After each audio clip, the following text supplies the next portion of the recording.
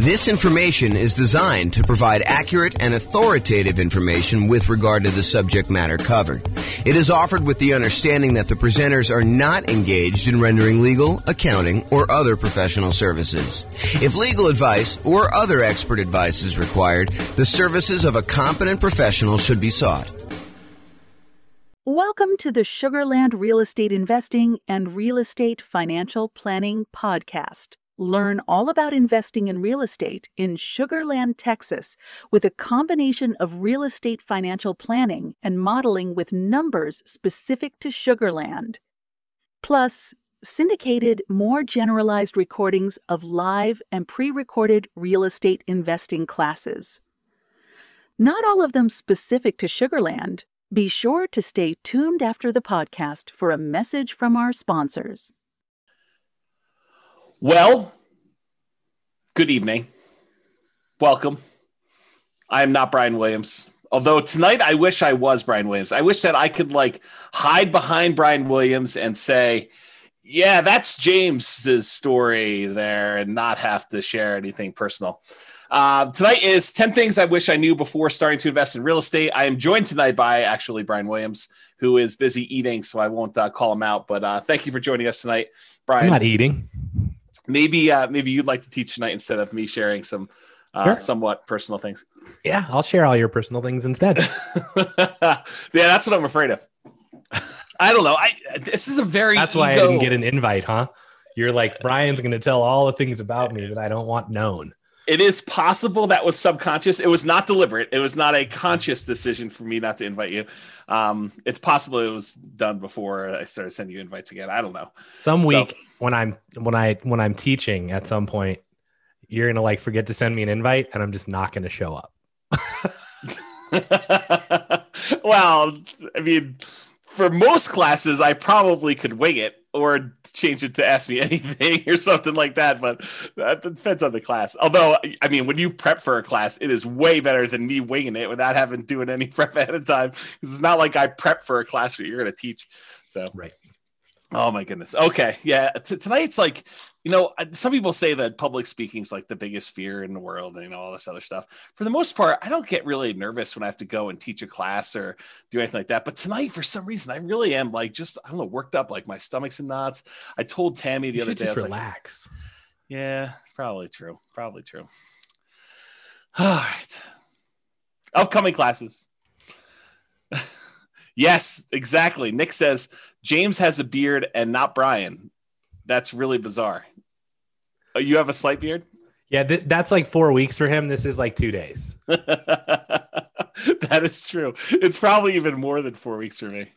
And the spots that look like they're not coming in, that's just gray. If you can tell, it's not that I'm light down here. It's that's probably the darkest part of my beard. It's just all gray.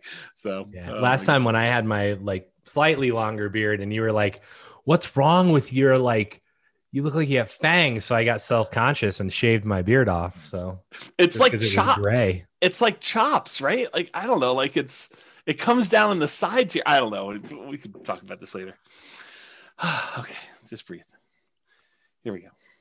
Upcoming classes. Next week, much better class than tonight, I can assure you. I don't know what I'm teaching yet, but it's 8 money-saving, risk-reducing real estate investor insurance tips.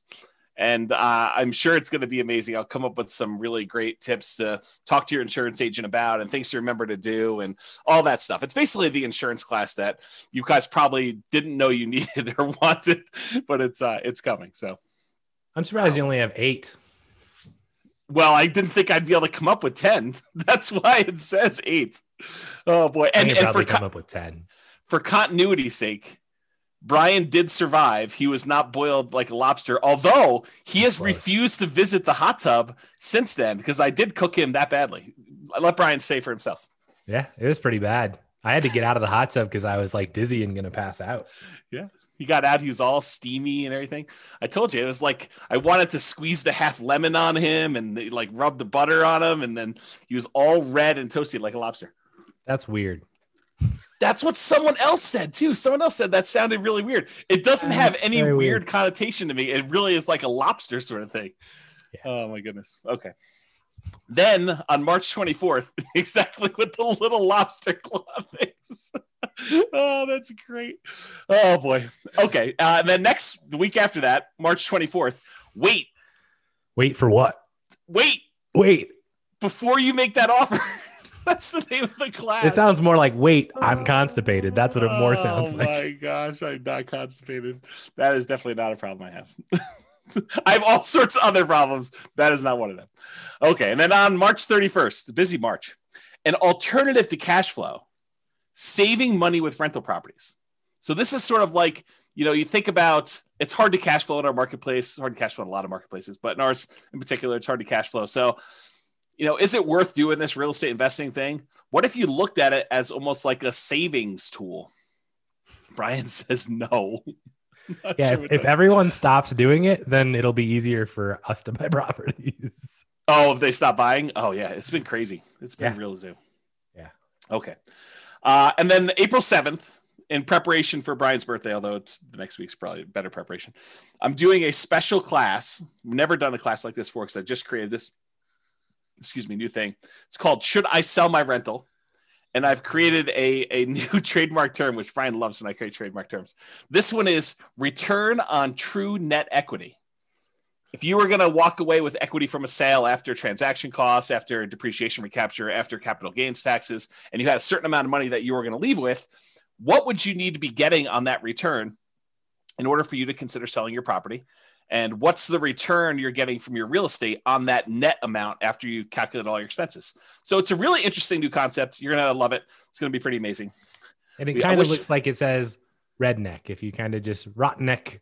I mean, it's the redneck, something. It does not look like that. Yeah. Oh my goodness. Thanks for that prep for my birthday. Yeah. Well, I mean, the next one is stress testing your real estate investing portfolio, part 1. And part 1, I'll give you a hint. Part 2 is not the next week. I know. I figured you were going to say part 2 is not the final one. Well, that is also true. Part 2 is not the final one.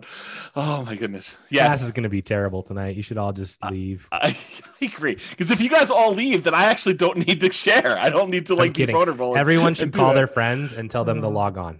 Oh my goodness. If we can get to 100 people, everyone got 3 people to just log on tonight. That would be awesome.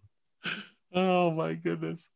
Okay. And if you don't like the classes, tell Brian, send him an email. He loves hearing about complaints about class topics because he has no input on what we're teaching at this point. He can suggest a class if he wants to. You can go to realestatefinancialplanner.com/suggest or call me. Just tell me what he'd like to teach. Oh man. But if you really don't like the classes, you can go to realestatefinancialplanner.com/suggest and you can suggest the class. You can vote on what other people Does anyone do that? There was a time when people were actively suggesting on there, but I really wonder if the website is still working because I haven't seen anyone in like 3 weeks on there doing anything. So either they're like, you're right, James, you have taught all the classes that we need. There's nothing else I could suggest. I mean, some of the ones you're coming up with are great because I wouldn't have thought of that one. Or who knows? Maybe they're just not willing to give feedback. Well, I mean, I know when we planned NCRAG for like the past 3 years, we're like, what are we going to teach that's different? And it's like, right, you've taught a lot of stuff. Right, exactly. So it's hard to come up with like, what else do you want? Because ask a question, we have a class for that. Like we have all 2 hours just for that question. That's right. Oh yeah, you want to know about that? Let me tell you the 2-hour version. Go listen to this particular class. Yeah, you know the thing that might be good? It might be time to bring back story time and like interviews. Yeah, that's work though. I mean, you got to like line up the interviews and it costs me a dinner. And no one can go out to eat right now, so it doesn't really cost me a dinner, but it costs me a dinner anyway. I don't know, it's just crazy. Yeah. Yeah. I got high anxiety for tonight. Okay. Introductions via chat. Please make sure that you send to all panelists and attendees so that Brian and the rest of the audience can see your questions that you're asking. And then who are you and where are you from? If you can answer that in the chat window, that'd be awesome. And then what did you wish you knew before you started investing in real estate? And if we get enough replies from you, then I don't need to share mine. So please be sure to share your things there. And that'd be great. Then if you have questions throughout the webinar, please do use the chat window. We will try to do that. And I will start looking through the responses here. What was the link for the suggest link? realestatefinancialplanner.com/suggest. So there you go. Oh, you're going to put it in there? Did you have to put HTTPS or whatever it was? No, they can paste it. Okay. I mean, Dan asked. I know Dan will know how to use those letters. He does. I'm not worried. He can probably tell us something about this. Right. He's going to tell us if the site is up or not, and then he's going to start suggesting stuff. Oh, man. Okay, good. Well, hopefully he's got some good suggestions. That'd be great. Okay. There's a podcast. This recording will likely not make it to the podcast. Well, it depends on how personal I get, really. If I keep it relatively sanitized, then it may not make it up there. If I really go and start, I don't know, crying on the episode, if I cry, it will not go up. I will tell you that right now. So there you go. Yeah. That picture actually looks remarkably like what I look like right now. Yours does not. Yes, that is true. Oh, that was great. I have a Rogue shirt on. It's just not gold. And I have about that length of beard and about that length of hair. Yeah. I think I'm wearing a Rogue shirt. It's just hidden. So. Yes, I know. It's unfortunate. Yeah. Okay. So realestatefinancialplanner.com/podcast if you want to listen to the podcast episodes. And I'm glad to see that some people are dropping off from the recording. So thank you very much for doing that. Although you've dropped off so you can't hear it. It's also available on iTunes, Spotify, Stitcher, and TuneIn. All right. It's like you get closer. My nerves increase. Like I can feel my blood pressure increasing, and I don't know, it just feels very anxious. Well, just relax. So Hunter says, I wish I knew the importance of networking, connecting with people. That's a good one. I did not have that on there. I think I didn't have that on there because I definitely was networking, connecting with people. So that's actually one of the things I say at the end is there's probably a whole separate class on things that I did know that I happened to be right about. Because I could have happened to have been wrong about a lot of this stuff too. This is a good one. I wish I knew about all of this in high school. That is a good one. Yeah. I wish I knew you guys 15 years ago. I wish I knew James and Brian before I started investing. They might not be saying that after tonight. Yeah. We wish we knew more about alternative forms of funding much earlier. We always thought you need 20% down, kept us from investing. I wish I knew everything already. Yeah. I don't know everything already. Not even close. Oh, that's awesome. I wish I had seen Boston on tour live. Is that Mitch? Oh, yeah. Oh, that's great. I think so. I have a hard time seeing who it is. Oh, here we go. Oh, man. Okay. This so is all public information, bro. You're good. Yeah, I'm sure. So, okay. So to give you some background as to where I'm coming from, I probably need to give you a little bit of history. And as Brian did point out, this is all public information. It's not like I've never told anyone before. In fact, I think every blueprint has a lot of this stuff in it already, if you've kind of read it. But so I opted to build 2 multi-million-dollar portfolios twice. One time because I failed. And I lost everything, and I had to go and rebuild it again. So this is sort of like, for me, going back through and doing this class was really hard for me, actually. It's like very emotional. I think from an ego standpoint, yeah, Brian's trying to give me a hug. And seriously, if I cry, this is definitely not getting published, and I'm close. So, yeah, it was really, really hard for me, like much harder than I thought. I definitely had some sleep-in days, just feeling a little bit down and, waking up at 11 instead of 10. And, just a rough couple of days, 3 or 4 days trying to do some of this stuff. So yeah, so this is where I'm coming from. I'm coming from, I really did at the very beginning of this thing, like when I started doing the real estate investing, I don't even remember how long ago it was now. I really thought I was smart. I thought that I had studied. I thought I knew everything. I thought that I had, gotten advice from smart people. I thought I had done a decent amount of reading. There was nowhere near the amount of information that there is today and publicly available information that there is today. But it wasn't like I didn't look up stuff at all. I mean, I definitely did a ton of reading. I probably read somewhere between 50 and 100 books a year at this point. And back then it was close to 50. I mean, I definitely was reading about a book a week. And so it wasn't like I was not trying to seek out knowledge and get the information I needed. So I really thought I was smart doing the first one. And looking back now, I was really naive. Like I thought, this is the danger I think we hear sometimes that people come into class where they come to an investor class and they attend deal analysis one time and they don't show up for deal analysis a second time or a different type of deal analysis because they're like, I already went to that class. And I'm like, my mind is like blown every time I hear that now because it's like I didn't realize all I didn't know. I don't know. That's basically it. I did not realize all I didn't know. Like what I thought when I'm looking back now, I was really naive. I thought I had learned a ton.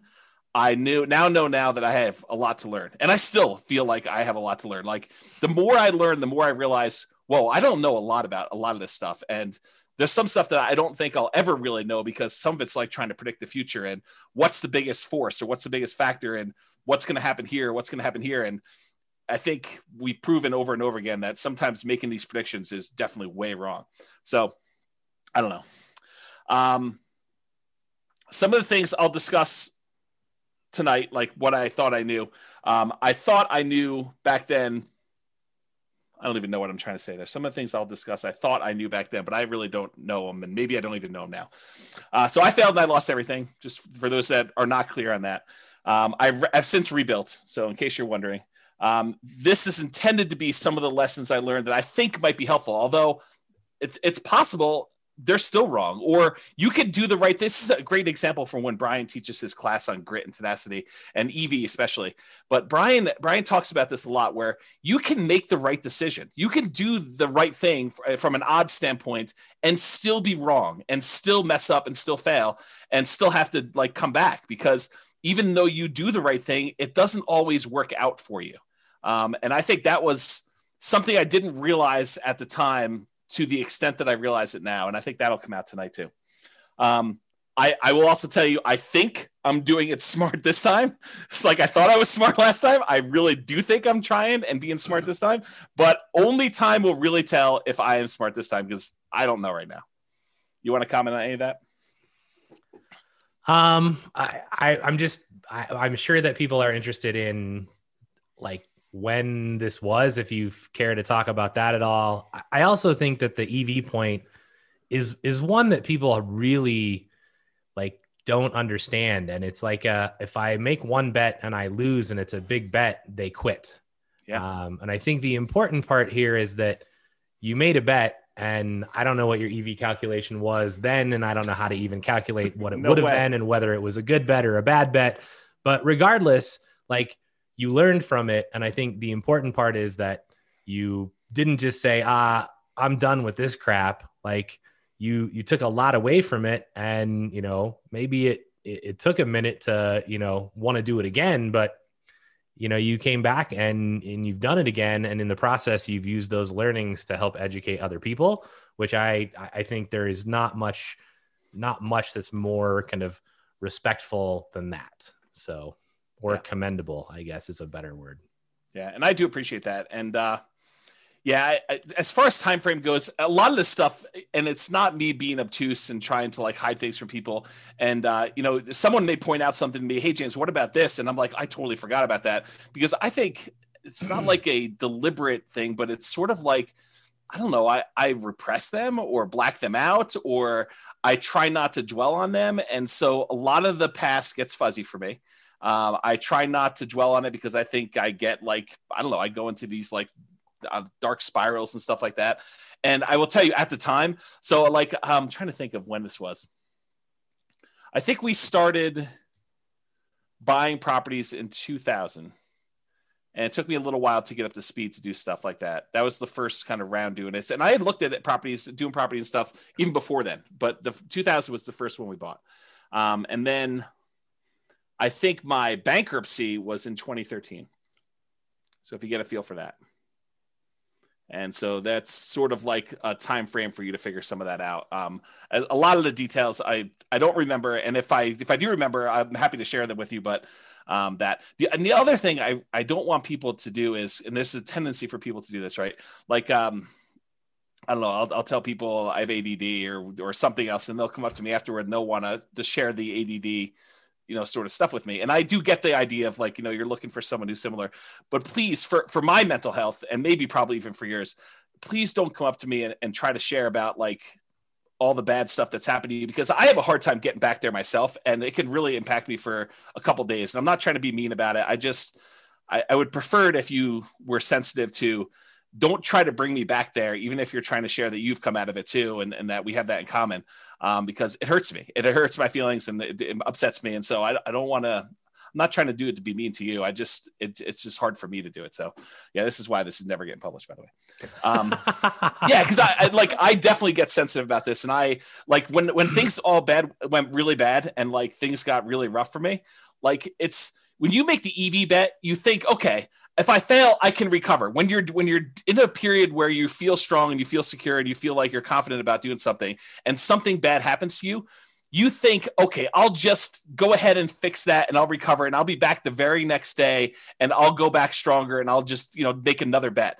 It did not work out that way for me. Like for me, it was rough. I mean, long periods of trying to get even a little bit of mojo, confidence, whatever you want to call it back. And it was hard. It was definitely a lot of inner game stuff. And yeah, I get worked up even thinking about it. Okay. So I think it's important though, like it's not outside of this, right? I mean, there's other things that you've talked about and I've talked about as well, where it's like, I think a lot of times, I think this is actually the reason this class should get published, by the way, is that this shows like the side of, hey, there was a point in time where you thought everything was great and then it wasn't. Yep. And then you made it through it, right? You didn't give up. You didn't quit. You came back and you made it through it. Yeah. And I think we have like, mine are different than yours, right?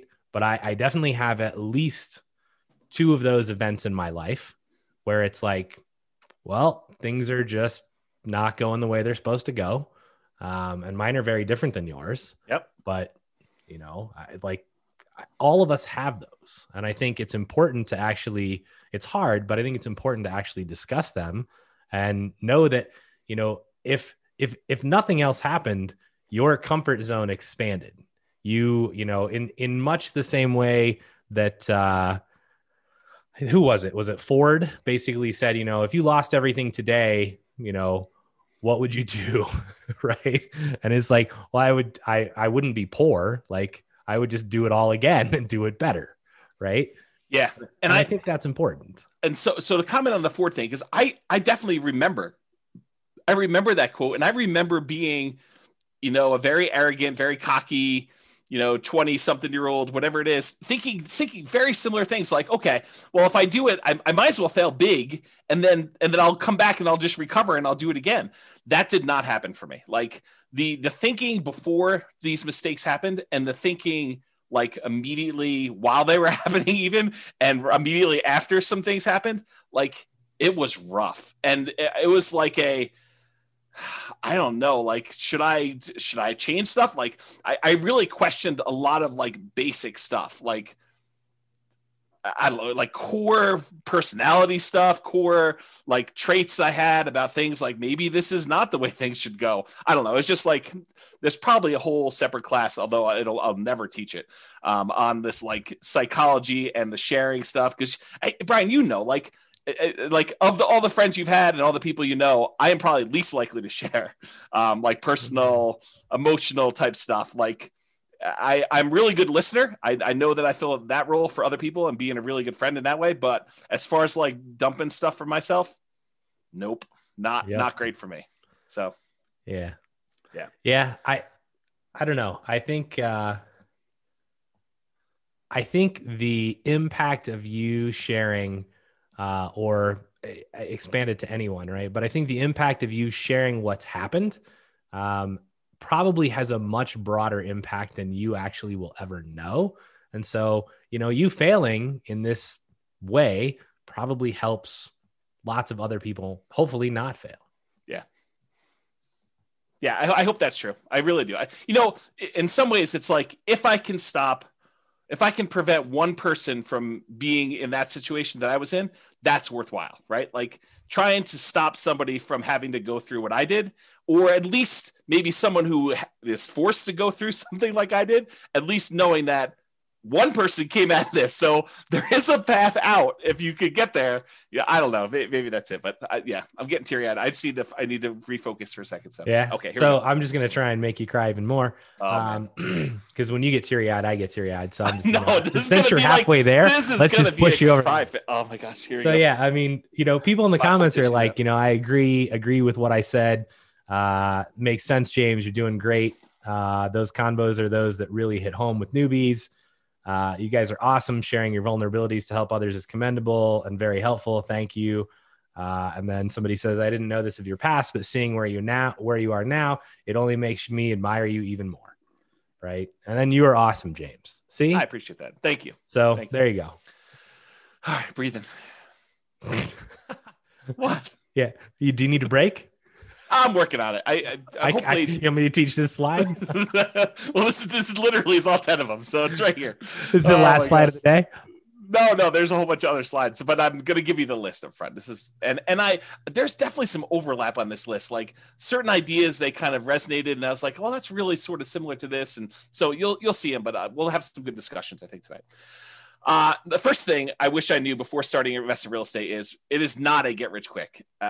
And I thought I knew that, but I also thought that I could speed this up. I thought, this would be something I could brute force, smart, through hustle, through grit, just kind of get it done and make this happen very quickly. And I will tell you that is not the case. And I'll share some stuff with there. The second one is actually a quote, and I kind of refer to this as a, not buying crap because it's at a discount. But this is the quote from Charlie Munger. Great business at a fair price is superior to a fair business at a great price. And I'll talk a lot about that tonight as I kind of talk about some different things. But the basic idea is just because you can get a property at a discount does not mean that's the property you should buy. There's really compelling reasons to buy quality. And I will talk about some of those tonight. And that was one of the big lessons I had from kind of version 1 versus version 2. Yeah. What's interesting, I know this quote, right? I've I've heard it from you a lot. I've seen it from his book that I've not read. But, like I remember when I was starting out and we were driving around, and this just occurred to me. Like I've never thought about this way before, where I was like, I want to buy stuff that's just ready to go. Like I'm not wanting to do any work. And you were like, that's just not normal. Like it's not what anyone else is doing. And I was like, I don't really care because I don't know how to swing a hammer. Yeah. Right. Like I can like, maybe clean the house and have it recarpeted or repainted, but that's the max. Yeah. Right. And I think about this quote now and I'm like, in some form, I'm buying a great house at what was a fair price. Yes. Instead of buying even a good house at a great price. Right. And it turned out remarkably well. And I actually think that in a sense, many of, like all of the people that are buying the, new construction builds are essentially doing this. Yes. Which I think only bodes well for them in the long run. Yeah. And so I'll make a comment on this because I don't think I have a slide in this, although I probably should have included it. And if I ever do this class again, which I probably will never do. We should add the 44 of you that are here. Congrats. Yeah. You're the only 44 that are ever going to see this. Exactly. So here's the interesting thing. So Warren Buffett, who is Charlie Munger's business partner, they both do like Berkshire Hathaway. So Warren Buffett originally learned from a guy named Benjamin Graham. Benjamin Graham was a college professor, real estate investor, kind of ran a mutual fund or hedge fund, whatever you want to call it. And this is, Warren Buffett went to college at, I think, Columbia and learned from Benjamin Graham how to be an investor. And Benjamin Graham wrote a great book. It's called The Security Analysis. And he talks about his strategy. He also wrote a book called The Intelligent Investor. And so Benjamin Graham's strategy was to buy deeply discounted properties that a lot of times they were on their last leg. He used to refer to it as cigar butt type deals, where you buy a property, you pick up a cigar butt and it's got a couple good puffs left in it that is going to bring you some revenue. And so that was sort of the strategy that Warren Buffett was using that Ben Graham taught him. And that was Warren Buffett's primary strategy of buying deeply discounted property, something that was distressful, that they could have, a couple last puffs of life where they could make some money for him. And then he could eventually sell them off and do that. And so he'd look for discounted properties, buy them when their value kind of returned to normal, or he could get a little bit of money out of them. Then he would eventually sell them. Along comes this guy, Charlie Munger. Charlie Munger also grew up in Omaha. They were 8 years apart or something like that. And Charlie went to California, became an attorney, and started doing some investing there. And somehow they came back and re-met back in Omaha.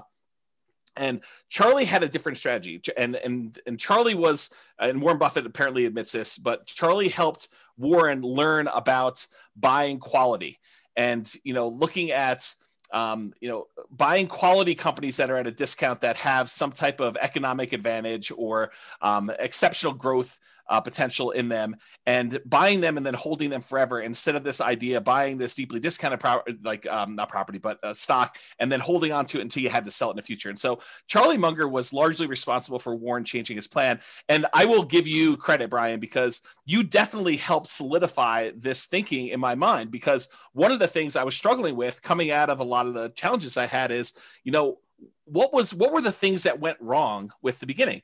And sometimes it takes someone else doing a strategy and seeing, how that works, because a lot of times we can't visualize how things work and really what the problems are going to be until someone else does it. And you're like, oh, and especially when you have unprecedented insight into how things work, because I think being as close as I was to you, I got to see a lot of how this was working out for you. And I was like, yeah, this definitely reinforces some of these concepts that Charlie Munger was kind of teaching Warren Buffett. And so that's sort of how I look at it. Not that I am Warren Buffett and you're Charlie Munger. In fact, it's probably the opposite, but the parallel in my mind, at least, is there of you coming in and helping me realize that this quote, this idea was more true than I wanted to originally believe, and seeing it in a different way. So thank you for doing that. I appreciate it.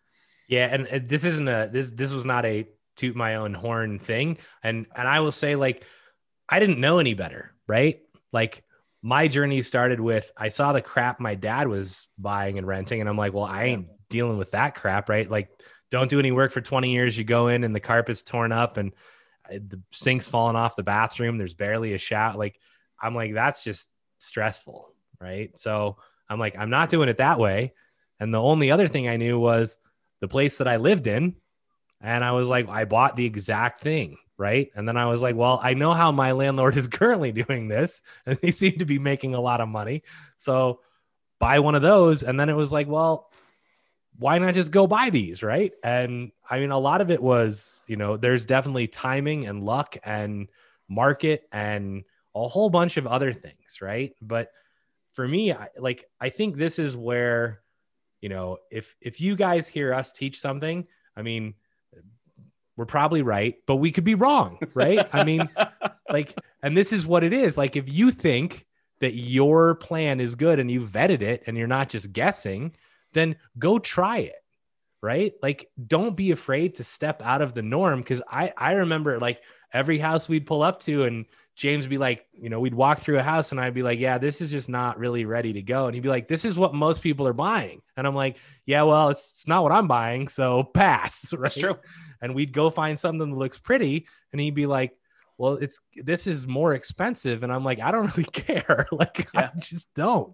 Right. The numbers still look like they meet my criteria. So let's try it out. And, a lot of that is, it's hard work. It's grit. It's luck. And luck is really, the hard work that you put in that creates opportunity for you.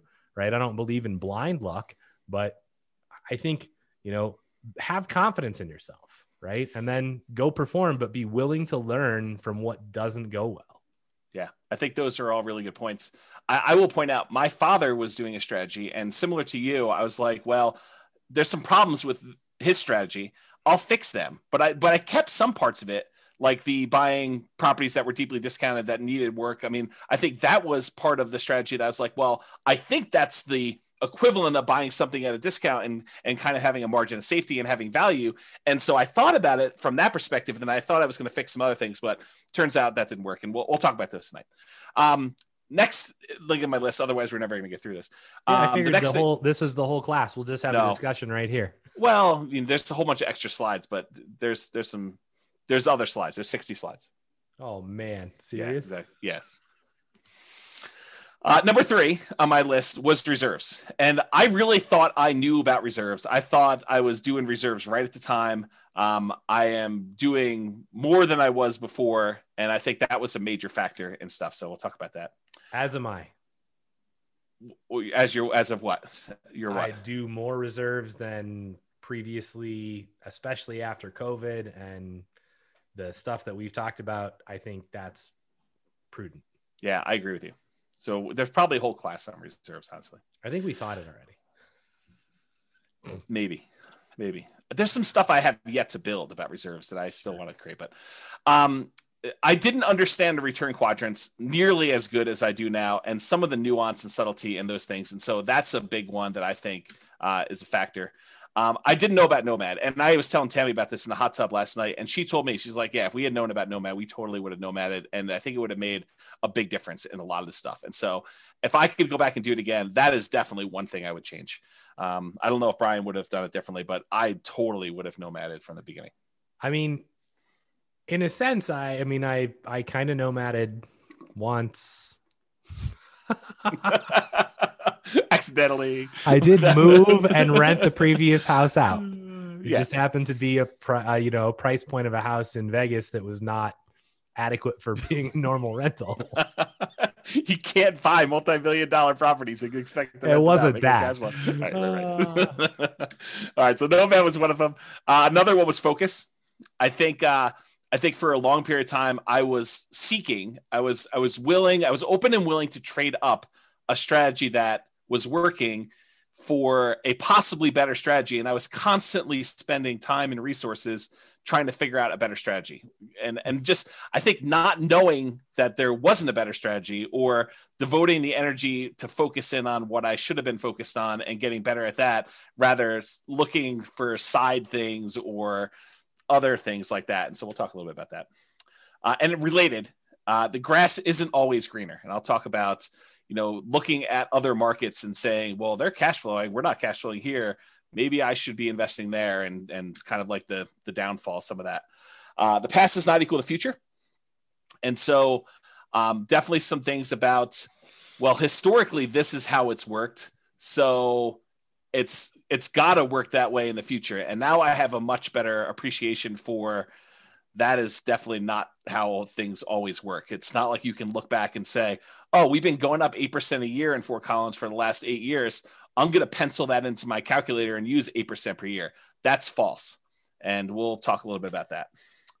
A much deeper, more nuanced understanding of income from properties, rents, other income sources on properties, and specifically expenses. And, this is sort of like the class that Brian teaches on capital expenses. Understanding like those numbers at a much better level, I think, was something I didn't quite have at the time. And that is a major lesson that I think I wish I had known back then. Kind of like the appreciation for what expenses do I have control over? Which ones do I not have control over? Which ones are going to be very large as a percentage because they don't change much, whether you're buying a $50,000 house or $250,000 house, and how those things impact stuff. I think that those things I didn't know. And then sort of the last one is I was incredibly competitive, incredibly driven to like do a bunch of stuff when I was younger. And I think looking back now, I should have been a little bit more balanced, a little bit more patient, because I do think it's timing. It's like how long you've been in the market is a major factor to your success.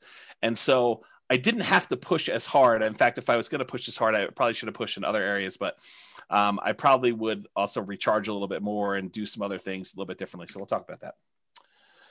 Okay. Number 1, it is not get rich quick. It is get rich slow, in my opinion. Unless you're converting a very large amount of money invested elsewhere into rentals, real estate investing is a get rich slow endeavor. And if you're taking the money and you're converting it from stuff that you already had into rentals, you're rich already. And so it's still get rich slow, even if you have a bunch of money and you're just getting started out. If you have a chunk of money already and you're kind of investing in it, you might have a baseline of income coming in from the money that you're investing. However, that's not the norm. And it definitely was not what I was coming from. So I'll talk more about this later, but the idea is that I didn't have a ton of money when I got started in this stuff. So it was really hustling and trying to, convert job income into real estate investing income. And then eventually, for a period of time, at least, trying to be creative and being a real estate entrepreneur and generating income from real estate entrepreneurship. So it's get rich slow, because even if you're earning an incredibly optimistic, for our marketplace, a 10% cash on cash return on investment, which it's really hard to do that in our local markets. It's probably closer to zero, honestly. You need to have a large enough amount of cash to make that 10% that you're earning on that money support your lifestyle. And so that's really hard to do. And it was exceptionally hard to do here in our local marketplace. You probably could do it in some other marketplaces, but again, this is the nuance of market to market. It does help if you have a lower target lifestyle number. And I probably didn't realize just how big of an impact that had. Raising a family with 2 small kids and a wife, and, we weren't living crazy high, but I mean, I was definitely not eating at Qdoba. Like, I was definitely eating out at Qdoba, and we were definitely, kids were doing fun stuff. And, so those things definitely existed. So if you have a lower target lifestyle number, especially early on, that could have a very positive impact. If you have a very high number there, it's much harder for you to hit your numbers. I think you need to be a lot more aggressive, or you have to start with a lot more money in order to get close to hitting those higher numbers. And so that's probably a kind of like sub lesson for some of this stuff here. We weren't, back when I got started, we definitely were not seeing 10% cash on cash numbers, return on investment, with the exception of sometimes we'd find a deal where you could buy it, but we were buying them by doing the burst strategy. You buy at a deep discount, you do rehab on it, you rent it out, you refinance it, and pull all or most of your money out. So if we were getting a 10% cash on cash, it was only 10% because the amount we had invested was so small. So it was like very small dollar amounts, even if you were able to get that 10% cash on cash. We were not seeing numbers where you could see 10% cash on cash return or anywhere near that, with large numbers that we could do down payments. So that's why I think it's more of a get rich slow sort of thing. So this is Charlie Munger's quote. You probably tell I just finished Charlie Munger's book. So I'm kind of on a Charlie Munger kick right now. Although I've always been a fan of Warren Buffett stuff. So this is not all new to me, but it's refreshed in my mind because I literally just finished it a couple days ago. So here's a quote from Charlie Munger.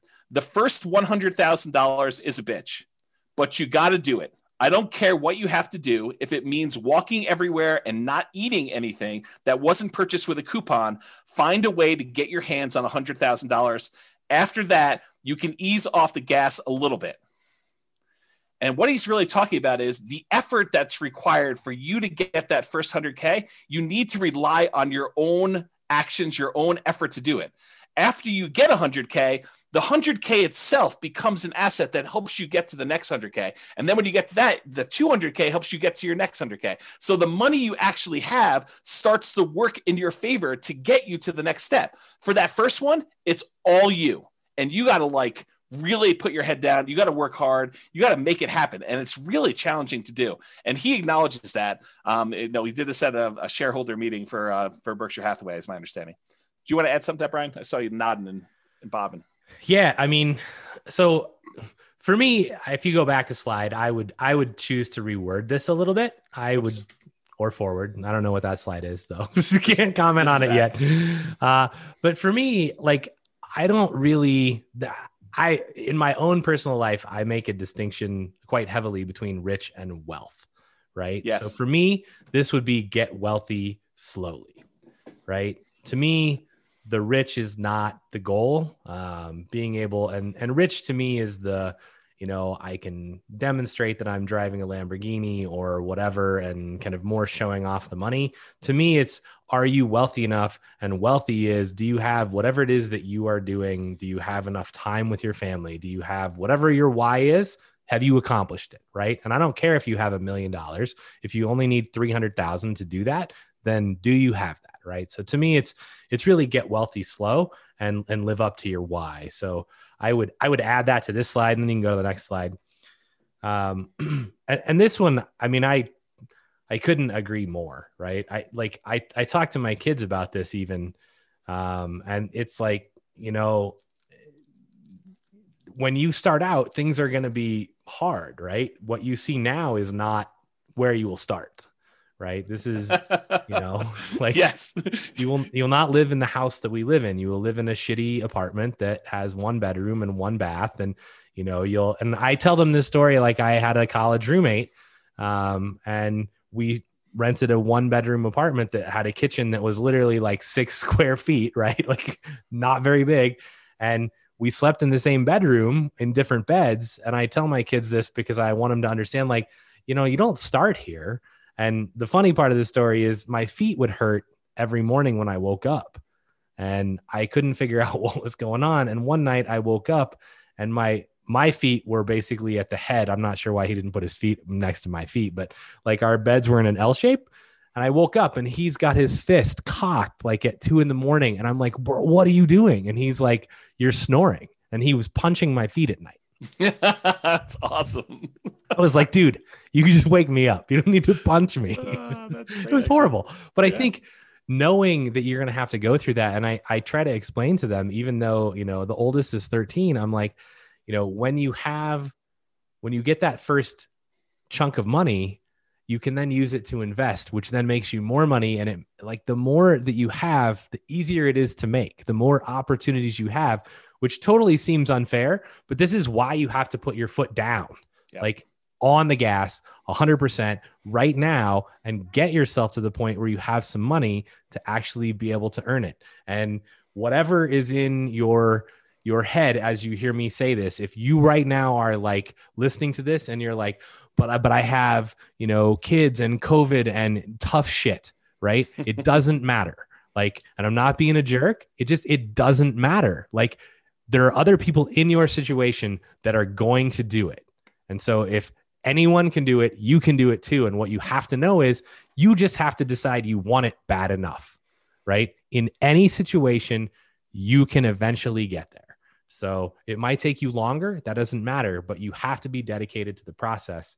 And once you start it, as Dan just said, right, it does snowball, and it becomes almost at some point, you're like, well, that's almost too easy, right? Like, okay, well, I have all these properties and this, 20 unit apartment comes on, and I'm like, well, I can just go refinance out of these other 2 properties and buy this thing. Yep. And you're like, well, that's stupid. I never would have been able to do that 10 years ago. Yeah. Right. And you don't realize how it becomes easy, but it's not been easy. Right. It was a ton of hard work that most people are not willing to put in early on. So, yeah. And or the at any point, really. Yeah. And then the longer you do it, I think your philosophy changes a little bit, but we can talk about that another time. But I think it's like the early push, it's all your effort. And then later on, it becomes slightly less your effort because your other investments are kind of like pulling their own weight. And then you kind of get compounding. So you could do less and less, or you can keep pushing and grow faster. I think that's how you can look at it. And I think, again, it goes back to that first slide is, have you hit your point where you're like, yeah, I'm at my why. I don't need to have Warren Buffett's, billions of dollars, or Bill Gates's billions of dollars. I mean, just, it's not necessary. Yeah.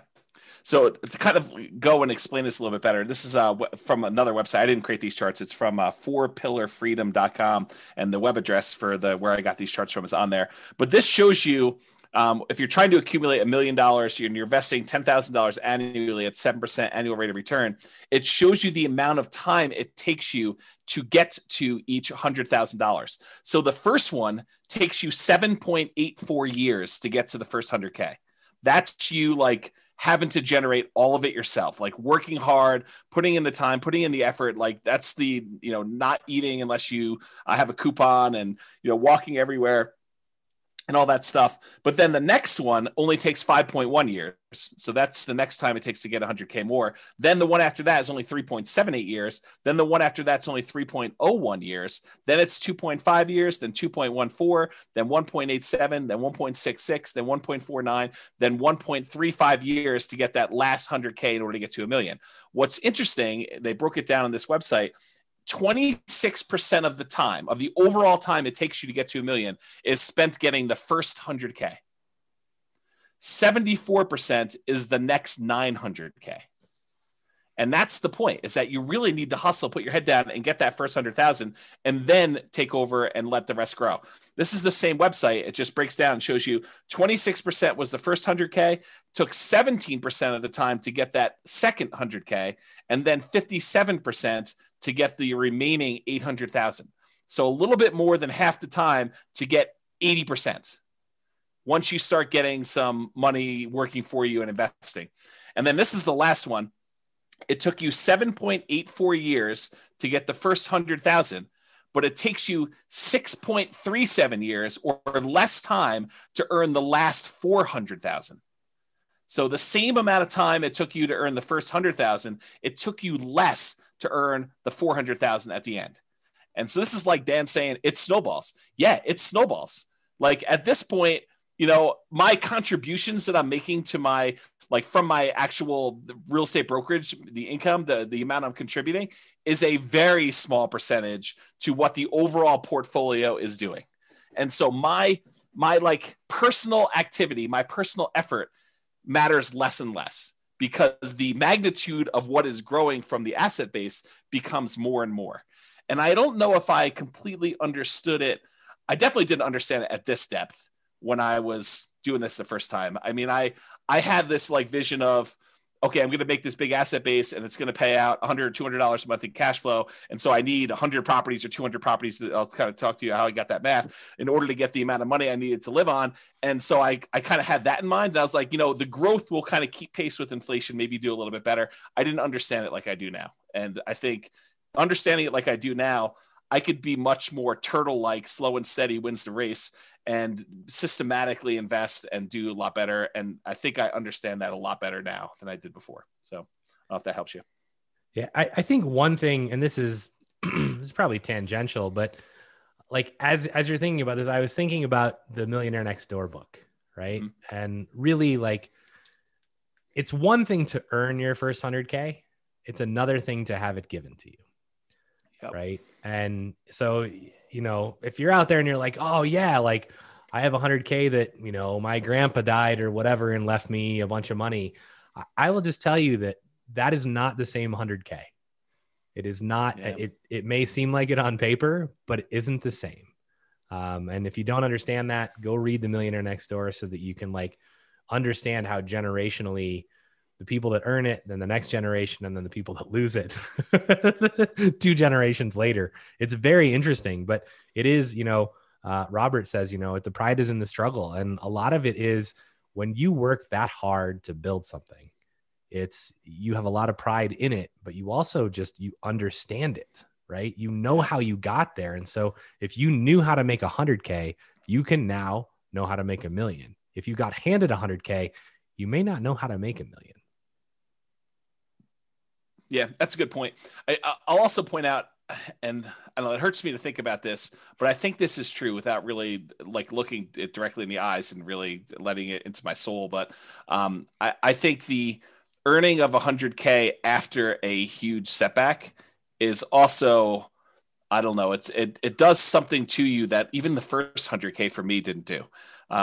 It's a very different 100K. I don't know how else to describe it, but there's something there. So hopefully that'll help somebody who is on the verge or has to recover or something like that. I don't know. Yeah. Okay. I could understand that. Yeah. All right. So yes, otherwise we're going to be here for 3 hours. Let me move a little bit. Well, we're not posting it, right? So, I mean, there you go. We can have a 3-hour class. There you go. We can do whatever. This might be one of the most important classes we've ever taught. Yeah.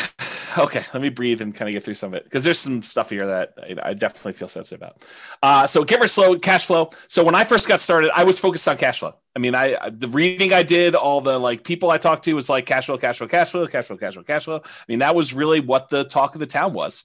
And I happened to live in a town where cash flow was really hard. It was hard with 20% down. I mean, we were able to get a little bit of cash flow, but it wasn't great. And when I was buying, I didn't have a bunch of 20% down payments. I didn't have a 25% down payment. I didn't have a lot of that. And so we were doing creative stuff, and it was really hard to get your creative stuff to cash flow, you know, when you're putting a lot less than 20% or 25% down. So when I first started doing this, in my mind, somehow I came up with this number, and I probably should have thought this through a lot more than I did at the time, but I had in my mind $100 per month means I need 100 properties to make 10K per month. And that was sort of my mental map moving forward. And now that I think about that, it would be really hard to manage 100 properties. Even with a property manager, just kind of staying on top of that stuff and keeping track of everything and taxes and all that other stuff there. So it was problematic. It was a problematic plan to begin with. At the time, I thought it was smart. I thought it was like, hey, let's get there and do this. And honestly, it was even worse than what I'm about to say because I had a partner and we each wanted 10K a month from the business. So we really needed to have 200 properties doing $100 a month or 100 properties doing $200 a month, which was really tough to do.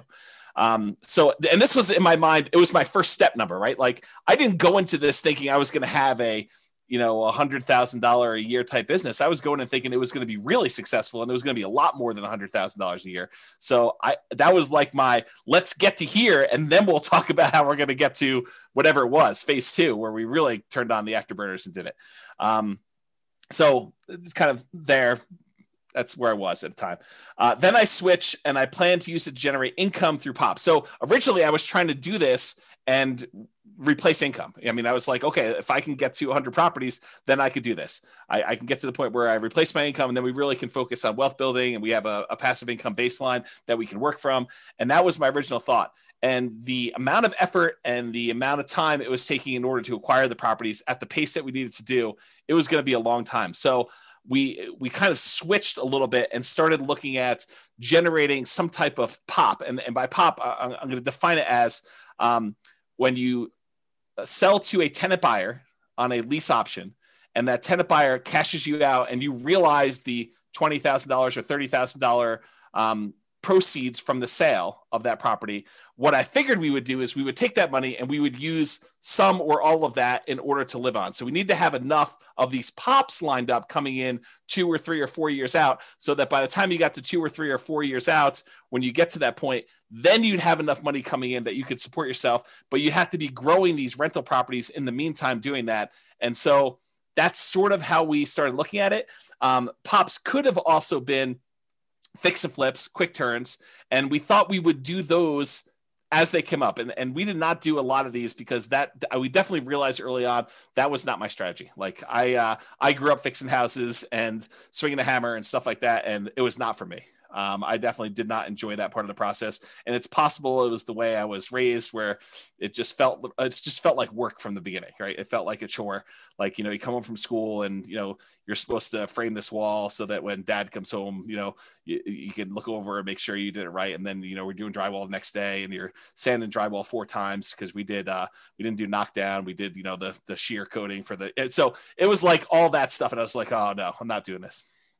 So anyway, it could have been fix and flips, which we didn't do a lot of, lease option exits, which was a strategy that I thought we were going to go and do a lot of stuff, and a lot of wholesaling. And so the wholesaling, though, is you're taking money, you're kind of like trading dollars today for what you could have had as a long-term investment for a property later on down the road. And you were giving up a lot of the upside. And so while we definitely did some wholesaling, it was not the preferred strategy. And so we did that eventually. And this is like me abridging this story to kind of make it fit into the class.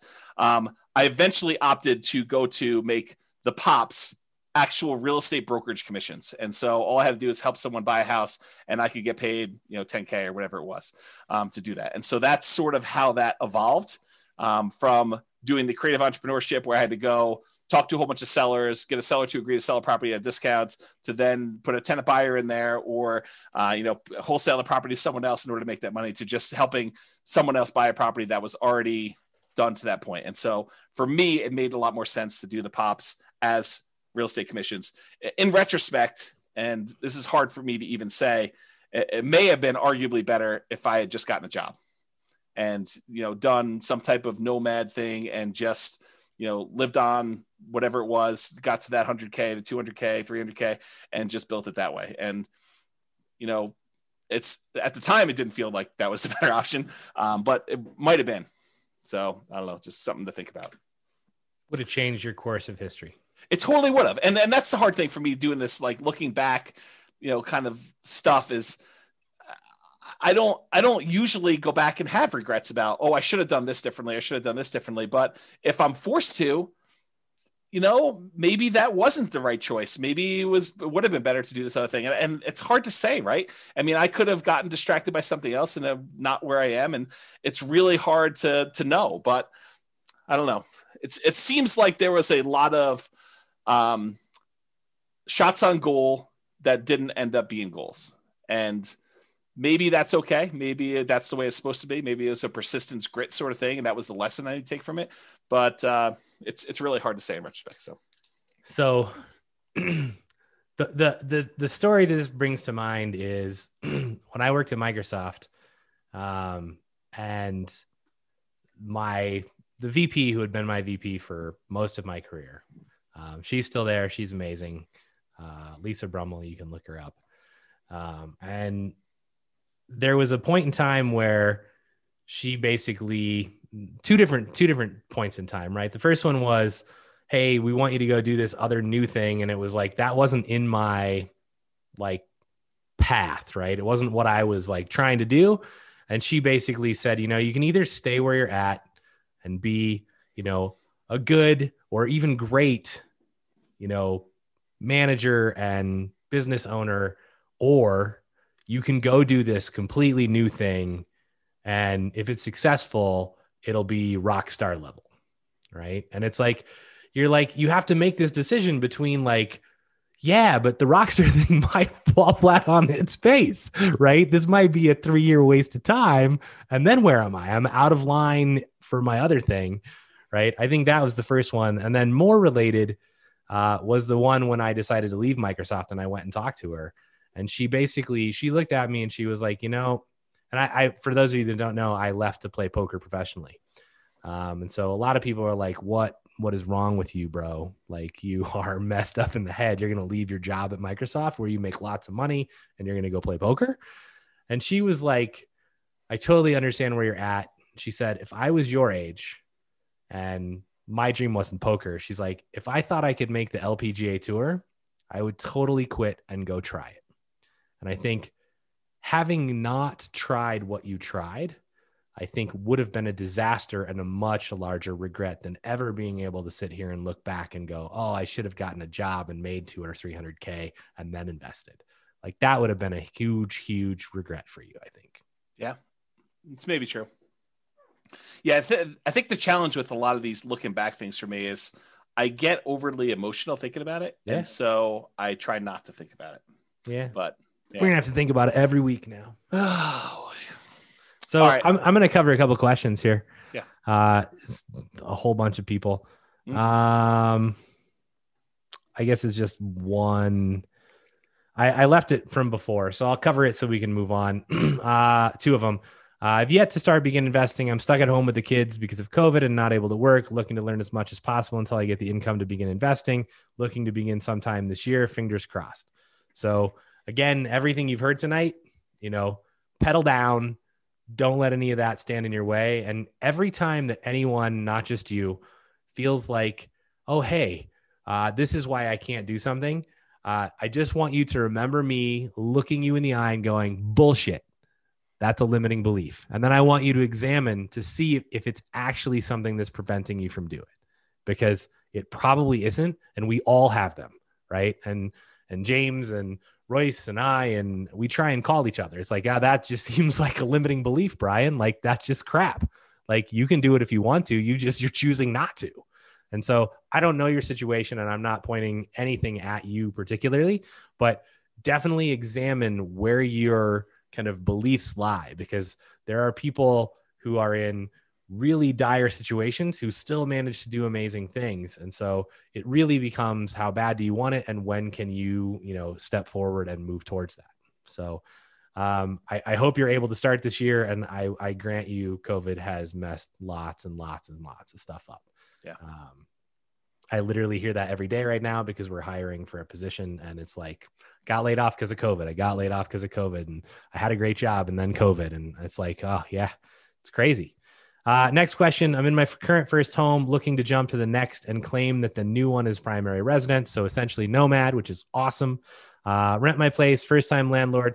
Nervous because of CO laws, which I assume is meant as Colorado laws that heavily favor tenants and not landlord, which actually isn't true in our state. Our state is actually much more geared towards landlord, although it's swung a little bit, but it is not like California where it's, and maybe this is supposed to be California, right? In which case you're dead on.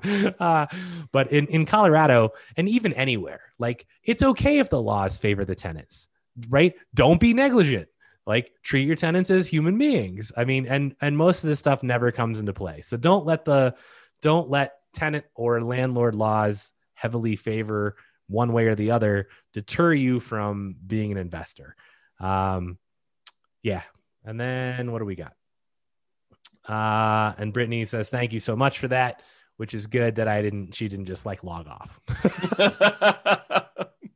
So you already have the right mindset, Brittany. I will just say that, like for you to actually hear me say that and be like, thank you. Like you're going to make it. So go get it done. Yeah. You're well on your way.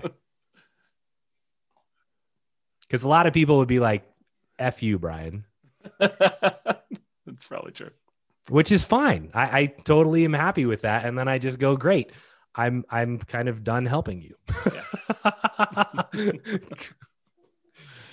All right. Let me push on because we're at slide 18 of 63. So fair price. There's a lot more to deal analysis than the numbers on the spreadsheet.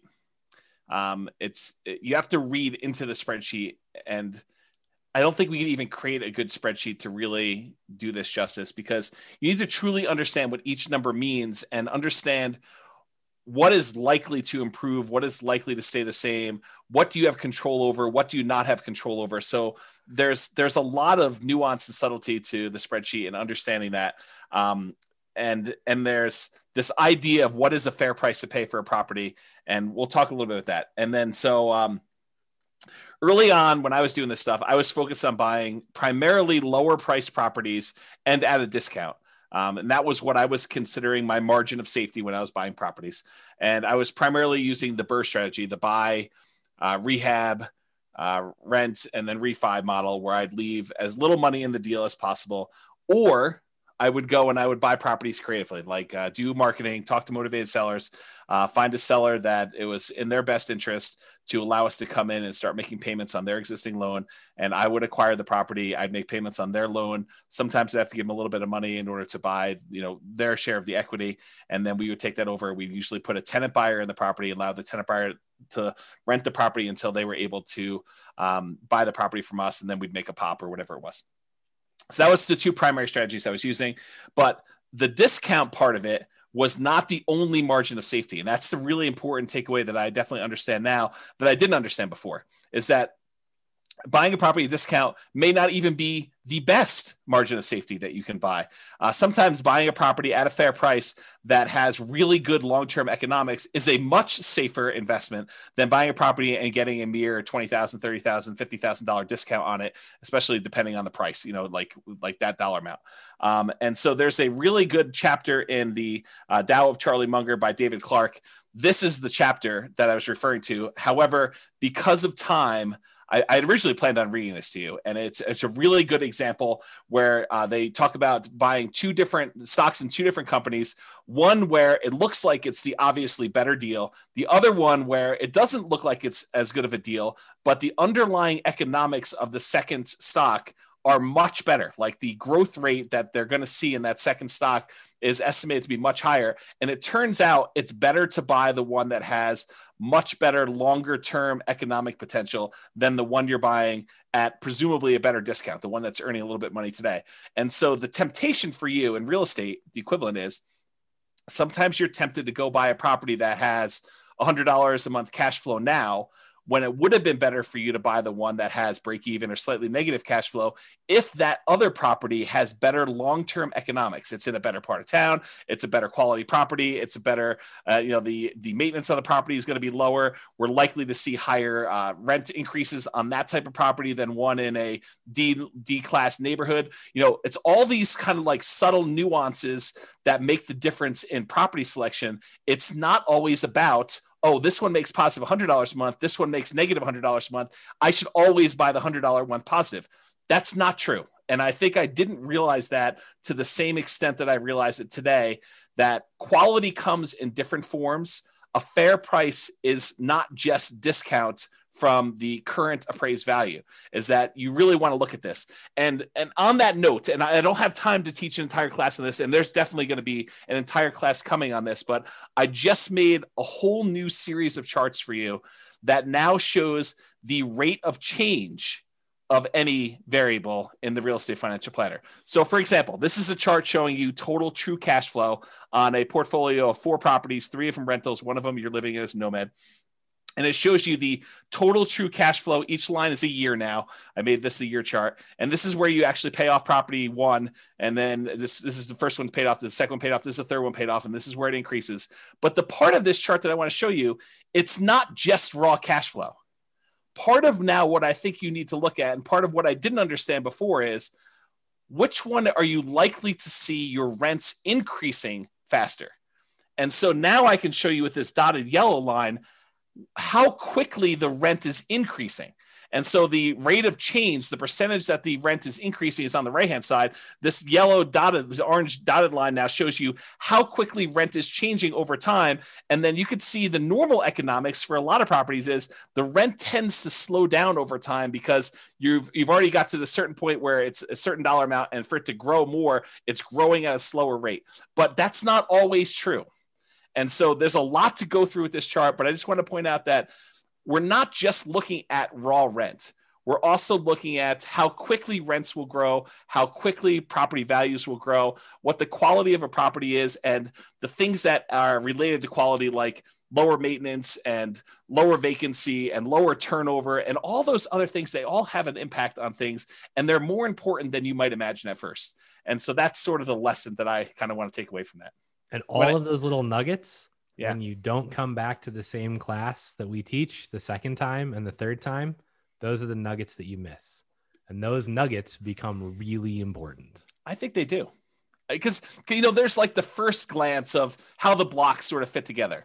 And then you start realizing, it's more than just the blocks fitting together. It's like, what order you place them in, and, the orientation of them, and how big of a gap do you put between the blocks. And this is literally why I went to the effort to teach people how to build the spreadsheet so they could see the interaction between the numbers, right? Which is a huge, it's not going to happen, but that's the goal, right? It's like, how do you get people to understand this is how all the numbers interact? And the only way you do it is you go through and you figure it all out on your own. Yeah.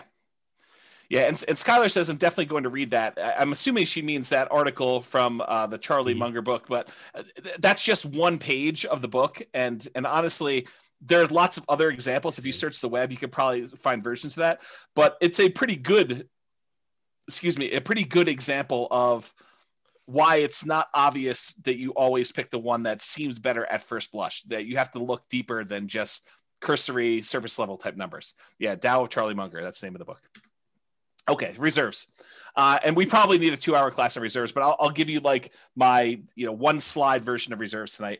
So at the very beginning, I was really stretching to even buy a property. Like this was me relatively early on trying to, get started, make stuff happen, kind of like push a little bit out of my comfort zone to do things. So I was stretching, and I probably had some reserves, but nowhere near the reserves that I found out later that I was supposed to have, and not even close to where I am today with the amount of reserves that I keep. So like, if you look at my progression of like how much I think you need in reserves, I started off with basically 0. I thought totally incorrectly, but I thought at first that having access to a large amount of credit was good enough for reserves. Oh, that was wrong. That was way wrong. But that's where I started. I met with a CPA early on with a few properties, and they told me 6 months of reserves for each property. That like hurt me. It like after that meeting, I felt like that's too slow. There's no way I'm going to be able to have 6 months of reserves and hit the numbers I need to hit in order to get to my 100 properties with $100 a month. That doesn't make any sense to me. Like, there's no way I'm going to be able to come up with that money. I don't have enough money for 25% down. So like, I'm not going to be able to do that. So I got to buy these properties creatively in order to do the creatively and to be able to support myself and have this money coming in from, either doing BRRRR or creative financing or whatever. I mean, I need more. I need speed. I need velocity in order to kind of hit my goals. So this 6 months, I fought that advice hard. Like mentally, it was hard for me to do. Emotionally, I mean, deep down, I knew it was right. Like I was like, that's why I fought it so hard. I was like, how can they say that?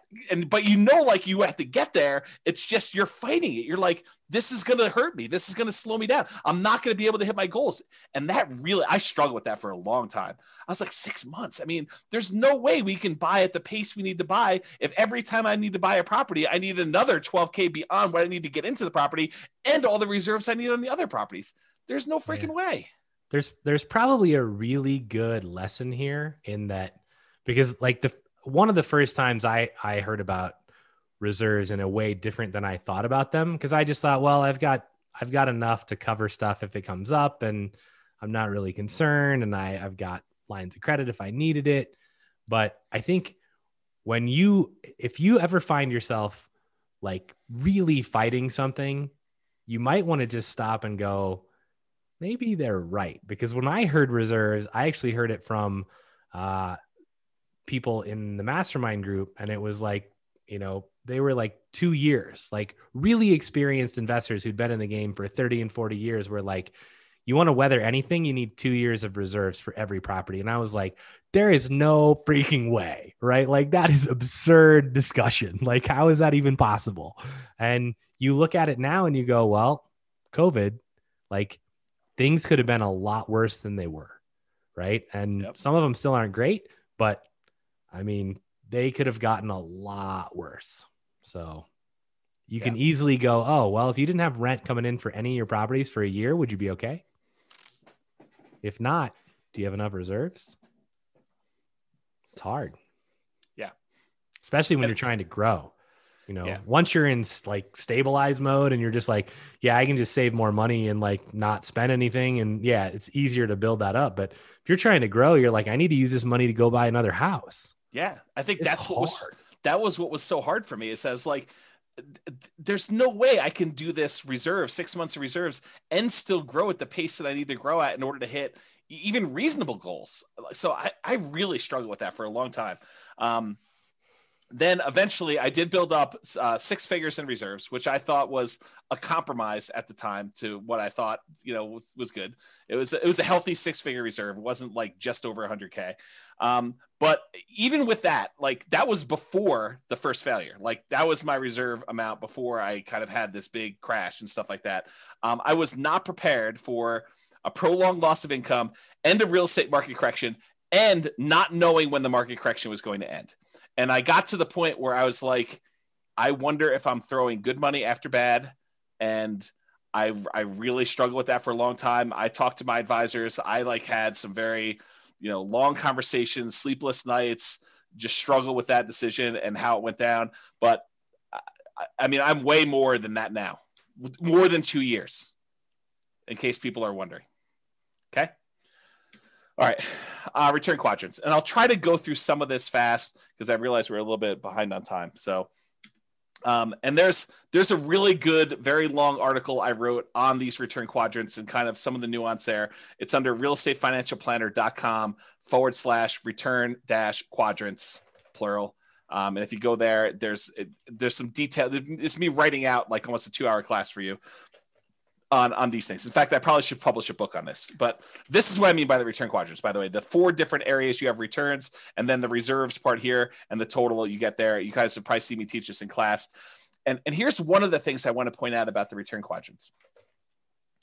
And it has to do with what you hear versus what I'm actually saying. And sometimes I think they're different. And the example I like to think about is, have you ever had a misunderstanding with someone where you thought you really understood what they were trying to tell you, but it really was not? You thought you knew, and you could almost like finish your sentence and you could tell them stuff, and maybe even like most of it fit. And so they thought maybe you did understand, but maybe you're just describing it a little bit differently. But turns out, you find out later, they did not understand. You guys did not understand each other. You were like talking past each other, and you were not on the same page. I think sometimes that when I teach the return quadrants, that I'm saying something and you're hearing something different than what I'm saying. So try to sort of listen to what I'm actually saying and not what you think I'm saying, because there's a lot here, and it's a lot of detail. So really brief version, the top half of the return quadrants, appreciation and cash flow, those are speculative. We have very little control over whether or not properties are going to go up or down in value. And to a lesser degree, we have very little control over whether rents are going to go up or down and how much cash flow is. So in case you never picked up on that before, those are not really certain returns. Now, we can try to buy things where we're likely to have appreciation, where we're likely to have positive cash flow, but realize that's largely outside of your control once you acquire the property. We don't know, okay? Now, the ones on the bottom, debt pay down and tax benefits, those are less speculative. They are more certain. Did I say they are guaranteed? No. I said less speculative. We really don't, they're less likely to change, although they can change. Debt pay down less so, but tax benefits definitely a possibility. So realize, and go dig into this. I don't have time to teach like the whole class on return quadrants tonight, but there's some nuance there for you to understand about how that all works and what's really going on, and really dig in and find out like what makes up the return there and how does that really play out and what really impacts whether I'm going to see that going up or down, and what can I do about making sure that happens or doesn't happen, and what risks are there for me and how that all kind of plays out. Cash now is on the right-hand side. That tends to be your cash flow and your tax benefits. That's the money you can usually spend right away within the first year, within each year, I should say. Cash later is the stuff on the left-hand side. That tends to be appreciation and debt pay down. That's the equity you're building up in your property that you can only usually access when you do a refinance and get the money out, cash out refinance, or you sell the property. Okay, and then realize one of the things that I think most people didn't realize, and I definitely didn't understand like I do today, is this concept of return on investment versus return on equity and how those change over time. Specifically, how your return on equity actually decreases. It goes down over time. So that's something I didn't realize how that worked exactly, and now I understand it much, much better, and I think it's an important lesson, something I wish I had known long time ago. Also, the subtle point of once you pay off a property and exhaust your depreciation benefit, the tax benefits of depreciation, eventually all you're left with is unleveraged depreciation, whatever the raw appreciation is for your city that doesn't get magnified by having a loan on a property, and your capitalization rate, your cap rate on a property. So eventually your property returns, basically they are asymptotic and eventually become unleveraged depreciation and cap rate. So I think those were two things that were there. Okay. Any questions or anything before we get into new stuff? Nope. I handled a couple that we don't need to have just for time reasons. Okay, cool. So Nomad, this is one of the things I wish I had known about early on. I started investing primarily using the BRRRR strategy, buy, rehab, rent, refinance, trying to buy properties where I left very little or no money in a deal. And also buying creatively, like buying subject to or with wrap financing. Those were the two strategies that I primarily was using very early on. And one of the big issues with both the BRRRR strategy and buying creatively is this: poor property selection. You don't get to choose from all the properties available in the MLS when you have to buy it at a deep enough discount where you can buy it, rehab it, rent it out, and refinance it and pull your money out. There's a very limited number of properties where you could do that. And so you end up selecting oftentimes sub-ideal type properties that you wouldn't otherwise pick to be in your portfolio, but the only reason you're picking them to be in your portfolio is because you can buy them at a discount and add them to your portfolio for little or no money. And those do have a cost associated to adding them to your portfolio, because if you wouldn't have added it to your portfolio, maybe there's a reason why you wouldn't have added to your portfolio. And even though you're getting it for free, sometimes free isn't good enough to add it to your portfolio. Okay. So poor property selection. And that also applies to the creative financing ones. If you're trying to go buy a property creatively from a motivated seller, you're doing marketing and you're asking for a seller to call you because they've got some type of real estate challenge that you think you can possibly solve. I think that is a major factor, because not everybody is going to be motivated and allow you to buy their property that way. And so it's also poor property selection. It's really hard to find ideal properties to do that. And that's one of the things I did differently the second time around, is I didn't just buy anything for my portfolio. I was very selective in what I was going to add to it. And those properties, the BRRRR ones and the creative ones, they do not tend to align with the quality properties that we talked about when we said fair price. We talked about buying a great company at a fair price versus buying a fair company at a great price. That's what I'm talking about here. It's another way of me saying this. Another issue that I had with the BRRRR and creative buying properties creatively subject to and wrap financing was living expenses. I had to figure out a way, if I wasn't going to work a job, if I was going to be a real estate entrepreneur and try to generate money from this, was generating living expenses. So I had to do it either with cash flow or these pops by having a tenant buyer live in the property. And then, 2 or 3 or 4 years later, they come out and I get 20, 30, 40K, whatever it was at the time to do that. So that was another challenge of doing it. The second time after I failed and I had to rebuild, I primarily focused on 25% down and then a little bit of Nomad. And so for those of you that are kind of aware of what I'm doing, that's what I primarily did for version 2. Okay. Hey, James. Yes. Knowing that return on equity goes down over time, what do you do about it? Do you try to exchange out properties as time goes on to optimize, or something else? I know you taught a whole class on this. Yeah, it's a little bit beyond the scope of this. There are things you can do. You can actually refinance and change your return on equity calculation to do that. But I do think that adds additional risk, and so it depends on where you are in your kind of like investing career and what you're trying to accomplish as to what the correct answer for that is. I will tell you that your portfolio tends to become slightly less risky over time as your equity position increases. And I think that lower return is a reflection of your reduction in risk because of the less debt that you have. Your kind of like debt to equity ratio, your debt to net worth ratio. And so there's a whole class on some of that as to what that means and why. And I probably should have time to think it through and really give you a much better answer. But that's like off the top of my head while I'm distracted with some other stuff. So why 25% and not 20%? So the short answer is you get a much better interest rate for a 25% down than a 20%. And it's not that much extra down if you've got some resources going there, and it significantly improves your cash flow to do it. So we've done classes before, I think, where we compared 20 to 25% down.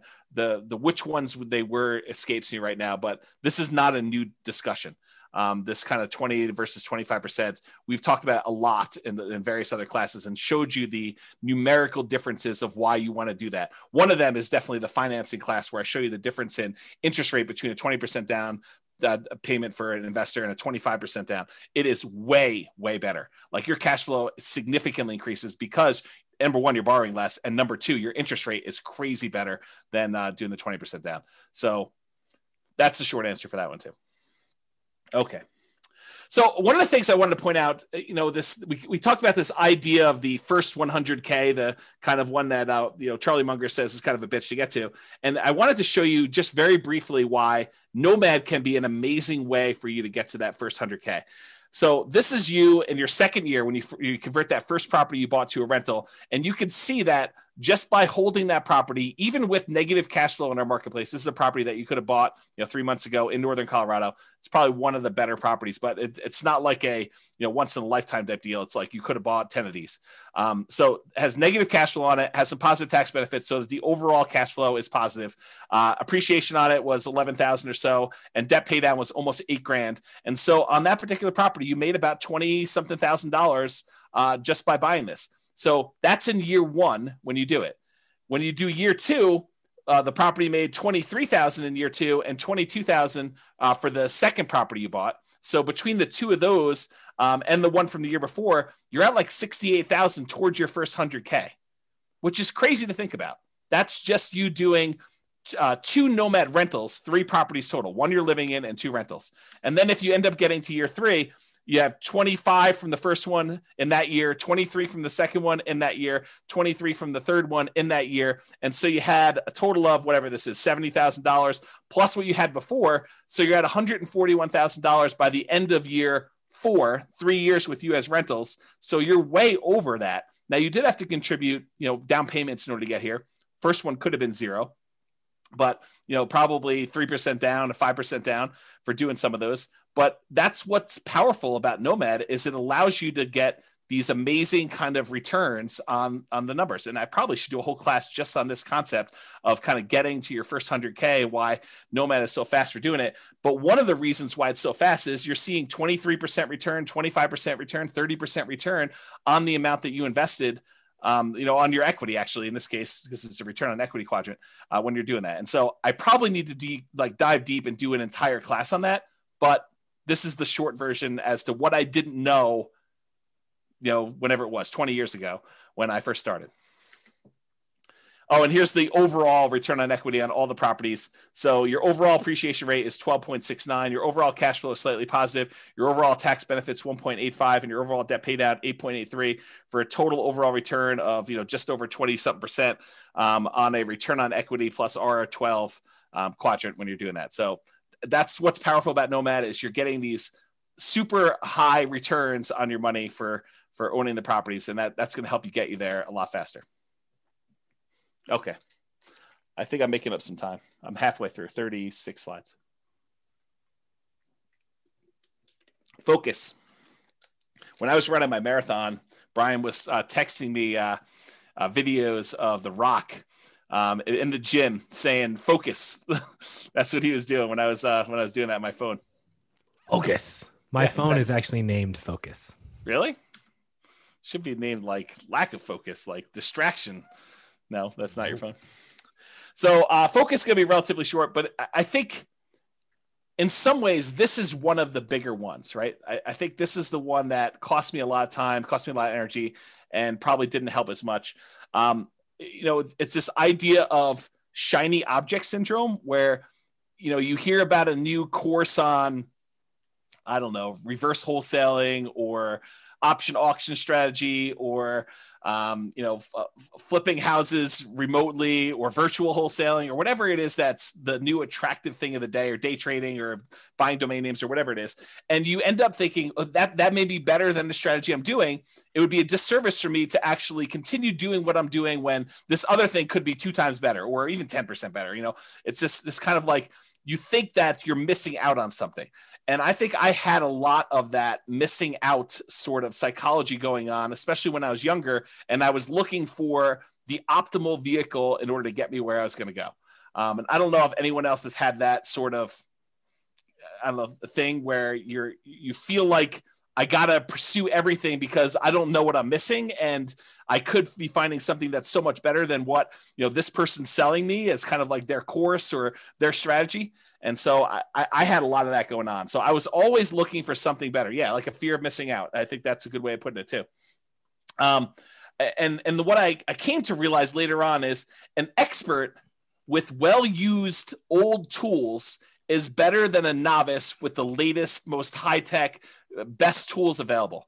Because I think the expert has skills in using their tools and they can accomplish what they need to accomplish a lot of times with really great skill and have a really great finished product, where someone who's brand new, even though it's a slightly better vehicle, slightly better tool set that they have, a lot of times they just don't use it very well and they don't perform very well. And so I don't know. I would think really hard about jumping ship all the time and trying something new. I would just focus and be patient and implement a strategy that, is in the top 25%, 20%, 10%, whatever you find is your particular strategy. But I wouldn't jump around to gain a little bit of extra thing, because the grass is always greener on the other side. You think that something else is going to be way much better, and you try it and you're like, oh, I didn't realize this was going to be part of this thing, or I was going to have to deal with this nonsense and stuff like that. So I think that's another part of it. Yeah. I mean, if you've ever seen me use like a regular saw versus a power saw, like my cut is much straighter with a regular saw, because that power saw is out of control. Yeah. I mean, that's probably true, I guess. And then here's the other part of focus. Here's a quote from the Bible: "Where there is no vision, the people perish, but he that keepeth the law, happy is he." And that's from Proverbs 29:18, King James Version. And I think about this a lot, because I think about how it was hard for me, and I think it's hard for a lot of people, that unless somebody lays out the entire plan in detail and thinks through the entire project and like says, these are the steps, this is where you'll be, this is what you need to do, I think for most people, it's hard for them, especially when they're brand new and they don't know what they don't know. They don't know what they're missing. They don't know what they need to do until someone lays out that in detail. It's really hard for you to have the vision of what you need to accomplish and how it gets you to your goal. And so this occurs to me, like when we started teaching Nomad, I realized right away that I need to put out, even if you guys don't use the 10-year plan of buying 10 Nomad properties, you need to have at least seen a 10-year plan so that you know, hey, someone has thought this whole thing through, and this is how you can get from 0 to owning 10 rental properties and what those numbers look like. Now, you may decide you only want to do 1 or 2 or 3 or 4 or 5 or whatever it is, but at least someone has laid out, 10, Brian says, but someone has laid out the entire plan for you and given you a vision. This reminds me of like someone who is trying to build a house without creating a blueprint first, or without creating some type of plan. It's like, does this board go here? Well, I don't know. I mean, unless you have a plan, you don't know if a board does go there or not. Maybe it should go there. Maybe it shouldn't go there. But until you have a very detailed, thought through, organized plan where you know all the pieces fit together and how they fit together and what order they fit together, you can get lost in this thing where you lose focus. You just don't know what you should be doing. So I think it was really challenging for new investors to kind of develop or see that a detailed plan in the future. So that's why we ended up teaching the Nomad the way we do. It's one of the reasons why I wrote the financial planner software, is because there wasn't anything available that made it easy for us to develop these plans and change assumptions and do all that. And then it's one of the reasons why I wrote literally the blueprints, so you could take your plan and I walk you through what happens at different stages, all these different significant events and stuff like that. So I'm trying to help you with your vision process, because I think that was something that was lacking for me. I thought my vision was this $100 a month times 100 houses. And if I had run those numbers through the real estate financial planner software, I would have saw really early on that was going to be problematic, especially if I did any type of stress testing whatsoever on those. So you want to add something to that, Brian, before I go on to the next one? No, spot on. Oh, you wanted me to add something because you were thirsty. Sorry. Well, I figured I would just ask. And on a related note, I think this focus and the grass is always greener, I think those are related. But when I was first starting off, what I was told by all the people I talked to and all the books I read is cash is king. And I also heard cash flow is king. And so it was sort of like this somewhat contradictory advice, but I took cash flow to be king more so than cash. And maybe it was because I could see how I could generate a little bit of cash flow. I had a hard time seeing how I was going to generate large amounts of cash quickly to do stuff like this. So when I first started, it was still challenging in our local market, just like it is today, maybe a little bit less challenging, but not much, to find properties that had positive cash flow. It wasn't easy to do, especially quality properties. So I was doing things just like we teach in like the cash flow workshop class to improve cash flow. I was focusing on doing a lot of those things. The things that I was primarily doing was buying properties as, BRRRR, the buy, rehab, rent, refinance things, and also creative financing, because I didn't have 20 to 25% down payments. Maybe I could have scraped together 1 or 2 to do that. But after that, I was done. I mean, I would have been done buying. And so that was really hard for me. And I wanted to acquire more than just one property that had $100 a month cash flow. I was trying to do this fast. And I think that was actually one of the things that I probably made a mistake, is I think I was trying to rush financial independence. I was trying to get there really fast, pushing it really, really hard to do that. And it's hard, because I could see why some people might think it's conflicting advice when, Brian and I tell you, you got to work hard, you got to push really hard, you got to do it. But then I just told you that I think I rushed financial independence, but I don't see them as conflicting, because they're definitely both true.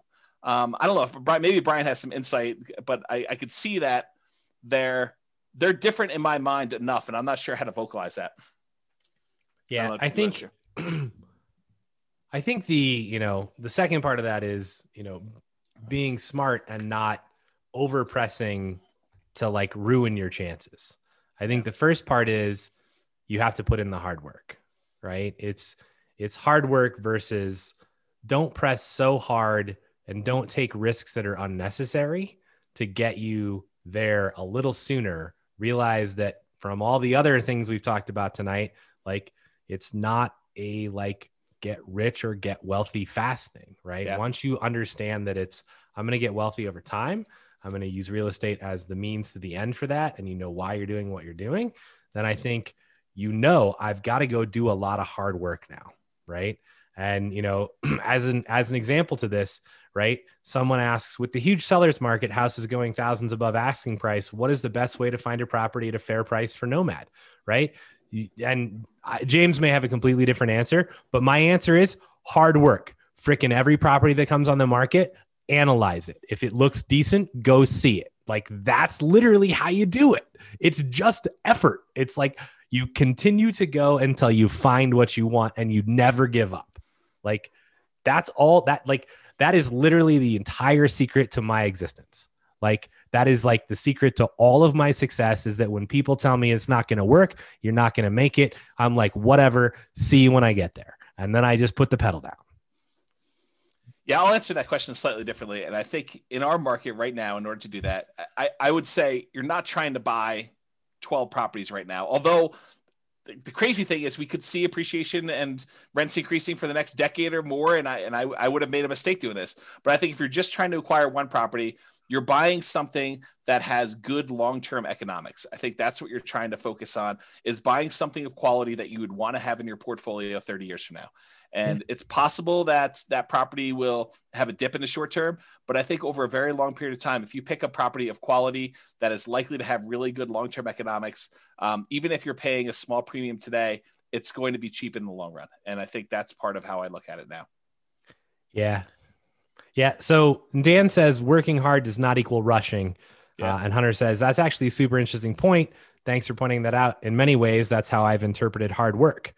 Right. And it's not about how fast you can get there. Right. Like, if you were hiring an employee, would you rather have the person that rushed to get their job done, or would you rather have the person that did their job really well, but they both worked equally hard, but one rushed? Which one do you think has more mistakes, and which one do you think is the long-term employee?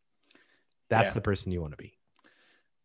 Yeah. Yeah. That's definitely some good points about that. I mean, there's a lot of nuance and subtlety to some of this stuff. And I think that, especially since I've identified some, if I can get beyond the emotional attachment I have to some of these points and the kind of like carnage associated with it for me, I think there's some real good lessons for us to continue to repeat in the future for NCRAG. But I think, I just need to work on, I think, getting beyond that. Yeah. Unless there's something else, I'm going to continue on with this slide and then move and stuff. So when I was doing a lot of the BRRRR and creative strategy stuff, we could have found some deals that had good cash flow, that had decent cash flow.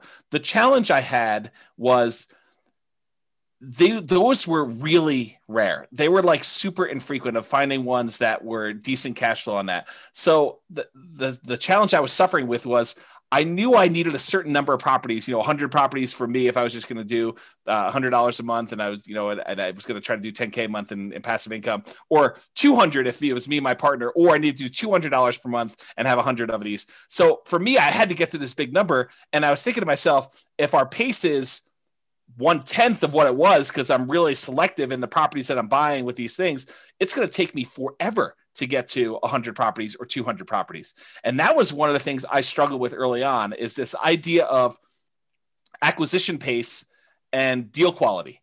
And I think I landed on the side of pace, at least for a period of time. And I think that hurt me. And I think if I had to do it over again, I'm not sure I would do it exactly the same way. I think I would have done more, having done it again a second time. I have done it with quality. I've done it with more quality type stuff than I have than pace and just adding stuff to my portfolio because I could. So that's something to kind of remember. And this is a slide. I won't go into a ton of detail. This was in the cash flow versus appreciation class. And it talks about how markets historically, some of them have had really good appreciation. Some of them have had really good rent appreciation. There are some that have had negative appreciation, but really good rent. And so it's like, this is a breakdown of how many existed for each breakdown of market. And go watch that class, because I did a much better job of explaining that in that class. And this is probably a topic for more conversations. But what I did also want to point out is, just because a market had great appreciation in the past and great rent appreciation in the past does not mean in any way that is going to continue in the future. I think that you need to understand what is driving some of these things and try to look into the future as best you can, because it's really hard to do, and try to say, Do I think that this is going to be a property that over a very long period of time is going to have very positive economic kind of like perspective or a very good economic benefits of owning for a long time? Short term, it's really hard to predict. Long term, it's really hard to predict. But I think that's part of what you're trying to do, is trying to evaluate, where this will be at some point long in the future. And on that note, do you want to say something, Brian? Speaking of reserves, do you have a tool or chart evaluating the portfolio risk? Yes. So in the Real Estate Financial Planner, there's probably 2 or 3 really good charts for risk evaluation. One of them is debt to net worth. The other one is a new chart. I'm not sure if you even gotten an email on it yet. It's liquidity or account balances to debt. I think that's the other chart. So it shows you a measure of like how liquid you are in your account balances compared to your debt load. And then another one is the number of months of reserves for your entire portfolio. It adds up all the expenses on all of your properties, including rentals and owner occupants. It adds up all the expenses you have programmed in there for your personal like living expenses. And it tells you how many months you have of reserves for all those things for the entire portfolio. And you can see your kind of like reserve balance over the course of 40 years or 60 years or whatever you're running there. And I think that's another interesting metric. And there's more coming. Okay. Past is not equal to future. So, we talked about this idea about appreciation to past does not mean appreciation is going to be in the future. Cash flow to past does not mean it's going to be cash flow in the future. Just because a market has done well doesn't mean it will do well for you in the future. Just because a market has done poorly in the past doesn't mean it won't do well in the future. You need to try to understand the why behind it, which is really difficult to do, especially with unprecedented times. And we're not really sure like what's going to be the major factor in things and how those are all going to play out, but you have to do the best you can. And you may still be wrong. And I think that was a major thing that I had a problem with early on, is I had a fear of being wrong. And I think that still comes up today. I think that's part of the ego thing, right? Like being wrong and a feeling like I should have known. And I think that's definitely an issue I have going forward. But, maybe you're better at that than I am. I think the goal is to buy something with long-term positive prospects. Try to put the odds in your favor. Doesn't mean that you're not going to make mistakes. Doesn't mean that you're not going to fail. But I think trying to put odds in your favor and making reasonable size bets. Don't bet the farm because it's 51% in your favor. I think that's another key part of this. And that's one of the reasons why I like the Nomad strategy, is that you can actually keep big reserves and buy a property and get really good returns on the small amount. And if something starts to go against you a year later, you can actually buy in again and take a better bet, because now the odds are even more in your favor because you're buying at a bigger discount or buying a slightly different market or whatever you have to do in order to continue to buy and acquire things correctly. And then market timing is a fool's errand. Trying to say the market's at its top, I'm not going to buy now, or the market's at its bottom, I'm going to buy as much as I can. I think that's really difficult to do. And there's a lot of people that agree with me. I've got a whole bunch of little quotes. I'm going to read you some of them just flying through. I'm not going to comment on all of them, but I do think that it's important for you to realize that I'm not alone in this philosophy that timing the markets is incredibly difficult to do. It's really, really hard and it's inaccurate. And there's no one that's really been super successful at it. And some of these guys are the richest men in the world. And so it's not just James's crazy little idea. This is people like Warren Buffett and Peter Lynch and Charlie Munger and all these other guys about market timing. So Warren Buffett says, we continue to make more money when snoring than when active. And he's talking about not constantly buying and selling into the market. Bernard Baruch, or whatever his name is, only liars manage to always be out during bad times and in during good times. So it goes to show that. If you don't believe this, like I used to day trade. So if you don't believe this, try and go day trade and just try and get in when it's like bad and out when it's good, and like, good luck. I mean, it's just, no one can do it. Like, you might do it consistently for 6 months, but can you do it consistently for 20 years? Yeah. The answer is probably not. Here's Peter Lynch. Far more money has been lost by investors preparing for corrections or trying to anticipate corrections than has been lost in corrections themselves. That's Peter Lynch. Benjamin Graham, who's Warren Buffett's mentor, says, in the financial markets, hindsight is forever 20/20, but foresight is legally blind. And thus, for most investors, market timing is a practical and emotional impossibility. Another Peter Lynch things. I can't recall ever once having seen the name of a market timer on Forbes' annual list of the richest people in the world. If it were truly possible to predict corrections, you'd think somebody would have made billions by doing it. Good point. Daniel Kahneman says the average investor's return is significantly lower than market indices due primarily to market timing, them trying to time the market. And we've discussed that before in class. I've shown stats on like, hey, people tend to get out too early and they don't hold, and then they try to buy back in and it's already higher and they end up losing the entire game. Totally agree. John Bogle, the inventor of index funds, basically says the idea that a bell rings to signal when investors should get into or out of the stock market is simply not credible. After nearly 50 years in this business, I do not know of anybody who has done it successfully and consistently. I don't even know anybody who knows anybody who has done it successfully and consistently. Yet market timing appears to be increasingly embraced by mutual fund investors and the professional managers of fund portfolios alike. And I think that applies to the real estate market as well. Here's another Warren Buffett quote. We've long felt that the only value of stock forecasting is to make fortune tellers look good. Even now, Charlie and I continue to believe that short-term market forecasts are poison and should be kept locked up in a safe place away from children and also from grown-ups who behave in the market like children. And part of that comes back to like the shiny object syndrome, right? Yes. You're like, oh, I'm doing this. Oh, that looks really good over there. I could make more money. And then you switch. And then guess what? You're getting in and out at the wrong times because you're just switching. Right? Totally agree. Don't time it. And I think that was something early on. I think really early on, I didn't realize that there was like market timing. I was like, I'm here now. I'm going to invest. I'm going to just do this, because I don't think a lot of books were talking about market timing back then in the real estate side. It took me a while to find the stock stuff. Okay. But I think that was one of the things. And then eventually I was like, yeah, maybe you can time this. Maybe I should go and find a market that has better economics and try to do it there. And, you know, there's a whole bunch of weird stuff. Alan Abelson says, do you know what investing for the long run but listening to market news every day is like? It's like a man walking up a big hill with a yo-yo and keeping his eyes fixed on the yo-yo instead of the hill. Our market goes up and down, but it tends overall to go up in general.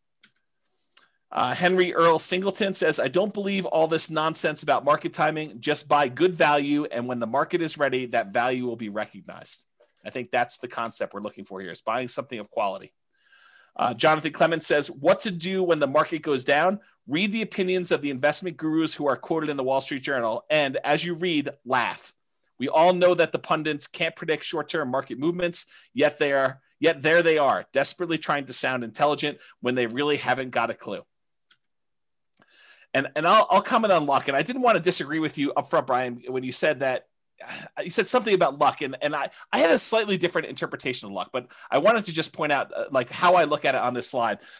The role of luck and good fortune has been significant. I think, you know, if I could look back in time, if I was shifted a certain number of years, I think my strategy might have actually been successful. But I don't want to reflect on that and kind of, I don't know, like if I hadn't been acquiring up before a major market correction, I think it would have been slightly different. And so part of that is luck, right? Because you don't know that's coming.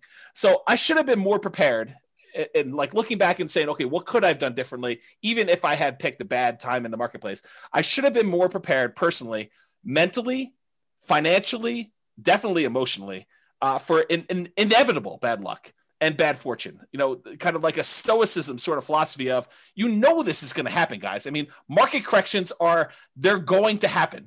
Portfolio values are going to go down. Rents are going to go down. You know, you're going to have unrealistically high expenses on a property or 2 or 5 or 10. You know, you're going to lose your job. Someone's going to get sick. I mean, these things are almost inevitable. And if you don't have them happen to you, I do think that's partly luck. I think that it just, you were one of the few that didn't have a major health event or a major loss of a job or a market correction during the time when you had that in your portfolio. And so I think going in here thinking that that's not going to happen to you, that you're going to invest and the market's not going to correct, I think that's folly. I think that you should mentally, physically, financially, emotionally prepare for having that sort of correction and thinking it through as to what that looks like and what can you do about it. Being smart, in my opinion, is planning for these things, whether they happen or not. If you don't have them, you're lucky that they didn't happen for you, not that you were lucky that things went well for you. I don't know. That's sort of how I look at it. And I'll point out like 2 more points that I don't know if Brian wants to comment on some of this.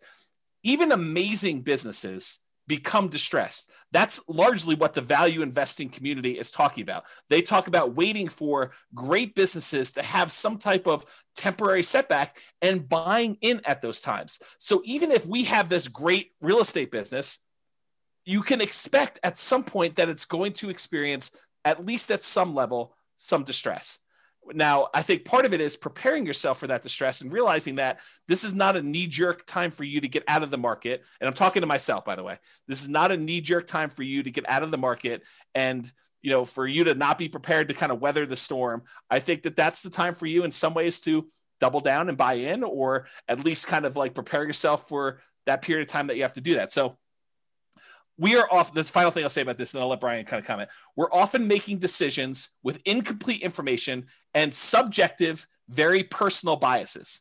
So we believe certain things about what's going to happen, how it's going to happen, and stuff like that. I think they're very subjective. I think they're very personal to us, and they could be based on historical experience. They could be based on you not knowing. I mean, they could be based on just things you've heard, how you were raised, all that other stuff. But we're never going to have a complete 100% view of everything that's going to happen, everything that has happened, everything that could have an impact. And so you have to get good at making decisions in partial darkness.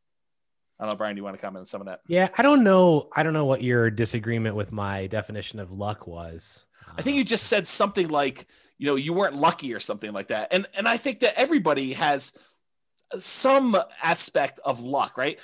Maybe it was when we have to go rewind it if we're going to do that, but it was something about how you just happened to be investing during a time when everything has gone really, really well so far for you. And I think you're planning for a rainy day, but if you had started at a different time, it might not look exactly the same. Maybe that's what it was. I don't think it would look exactly the same. I think I was in a position where had I even started in 2007, which, Dan even makes a comment, right?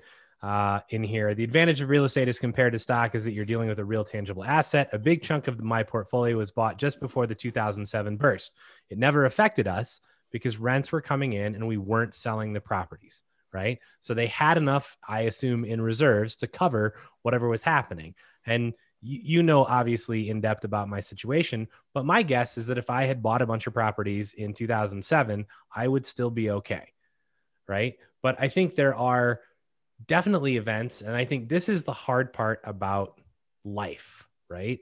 So in poker, you could be holding kings and I could be holding aces. And we could literally turn our cards up. I would shove my entire, pot in, my entire bankroll in every single time against you. Because I would win. I would win every single time. Right. And I'm an 81% favorite, roughly. It's 80 point something, but I'm an 81% favorite. And what poker players and what investors and what I think people in real life don't realize is that odds are odds based on an infinite amount of time. And so literally for my entire lifespan, it is possible that James just every single time his kings beat my aces. And this happened at the poker table as well. But it's you literally see this. And so this is what makes investing or poker playing or anything really difficult, because if I go to the poker room for a year in a row and every time I make the right decision, I get not rewarded and James wins all the money. Yeah. And I'm like, I'm making the right decision. And it turns out I could be the best poker player in the world, which I am not by a long shot. Right. But I could be, but I would never actually realize it or have any physical evidence to show me this. Yep. And so I may be the best real estate investor in the world and I invest at perhaps the wrong time. And then I get totally hosed by the market or some exterior factor. And then I just quit. And I never actually become to realize. And the problem is, even in my lifetime, I may not realize it because it's based on an infinite amount of time. Right. And this is what becomes a real just mess with your mind in poker, because you're like, Then you start going, am I making the right decisions? If I'm making the right decisions, why am I not winning? And then you start changing what were great decisions into subpar decisions. And now you're making subpar decisions and you continue to lose and you make even worse decisions. And it's just downward spiral. And this breaks more poker players and more investors than you care to imagine. Yeah. So even in real estate, like looking back at what happened in the past, you don't know what was the right decision a lot of times. And you don't know what were the things that led to your demise. And so you can look back and think to yourself, okay, I thought this was correct. Should I repeat this in the future? Should I do this again? Or is that the wrong thing to be doing? And that's what caused me to fail last time. And it's really hard because you could have done the right thing and that still could have been the cause of your demise. And so that's what's really hard. Yeah. And A. Lester Buck III just posted about ergodicity. Yeah. Which I know is, near and dear. And I still have that in my inbox to watch that video from like a year ago. I'll get to it. But the actual path can wipe you out, even if you're making the good bet. That's right. This is where, if you read any of, Malcolm Gladwell's books, it's like, who are the great hockey players? It's the people that got lucky and were born in a certain freaking month. Right. I mean, it's part of that is luck. Why is Bill Gates where he is? It's because he was born at a certain period of time, had a certain opportunity, was at a certain location that had a computer in their school, and that was everything. Right? I mean, there's other things that go into it, but without that, it probably doesn't happen, even if you had everything else. Right. And I mean, and so to back that up, there's also a literal shit ton of hard work, right? Yes. It's not just he happened to be in the right place at the right time, because there were lots of people that were in that exact same age, exact same location, and didn't do what he did. That's what made him different? He worked really freaking hard, and I can attest to this from having seen him work. Yeah. So, nomads have the good fortune of being in America with our mortgage rules. Jason says, "Suck out for the win." Yes, James definitely has a good luck in the poker realm. So. Would you recommend for someone just getting started, is it worth putting the first couple of properties in an LLC or just use an umbrella policy? So all the LLC and asset protection classes are posted. So go watch those. That is a 15-hour answer. Yeah, there's literally 7 hours of stuff on there. Just 2 classes from Brian and 1 class from me. Yeah. And the short answer is maybe. So deeper understanding of income and expenses, really understanding the economics of income and expenses on your property. I think that was something I was missing. I had much more of a macro view than a micro view of a lot of that. What actually impacts and affects your income? What impacts and affects your expenses on a property? Can you do things to help rent go up? Can you keep expenses down? And this is largely that whole capital expenses class Brian taught. Take that and expand it out to other areas besides capital expenses. And you sort of understand where I'm coming from with this. Is Brian does a ridiculously amazing job spending 2 hours going in and showing you why capital expenses can kill you if you're buying the wrong types of properties and how all that plays out. But realize that's just one field on the spreadsheet. And you really need to have that level of thinking for all the other areas of the spreadsheet as well. And thinking about things that you have control over, things you don't, and what can you do about it and how that all works out. The capital expenses happens to be one of the big downsides of that initial, buy, rehab, rent, refi type of strategy, and buying creatively, because you have very little control over what properties you get. And sometimes you're taking on, risks that they're hidden beyond the spreadsheet. They're not just clear as day on the surface of the spreadsheet. So just realize that was one of the challenges I had personally. And then I think finally, sharpen the saw. I think this is the last one. Constant improvements. So you're never done learning. I think that was another lesson. And I feel really fortunate in that I think I had part of this early on because I've always been a big reader. I've always read a ton of books, but it's more than just reading. It's constantly studying and reading and implementing and tweaking and trying to apply what you're doing and going out into other areas. Like if I had not expanded out into some of the stock market stuff, I wouldn't have been able to pull some of those back and kind of apply them to how I think about real estate. And I do think that a lot of those ideas have helped me become a better real estate investor. And if I hadn't done that, I don't think I would have missed out on some pretty good improvements and strategies. So you should also take time to think and reflect and plan. I think that's one thing that I probably didn't do as much of.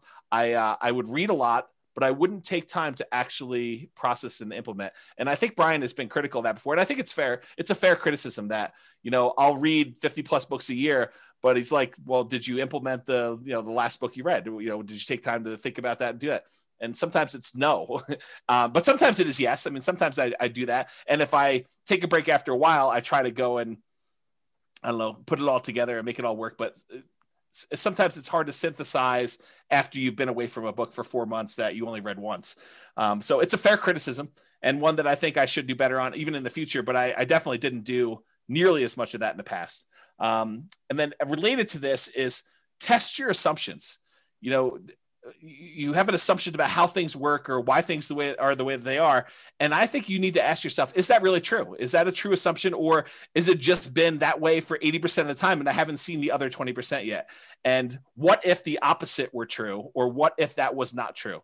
And think about what that might look like and say, that's really problematic for me. That would be devastating for my portfolio or devastating for my plan, and make appropriate plans for that, to think things through like that. So I can still make mistakes. I do all the time. I'm still working on that. I hope you guys are as well. And Charlie Munger says, in my whole life, I have known no wise people over a broad subject matter area who didn't read all the time.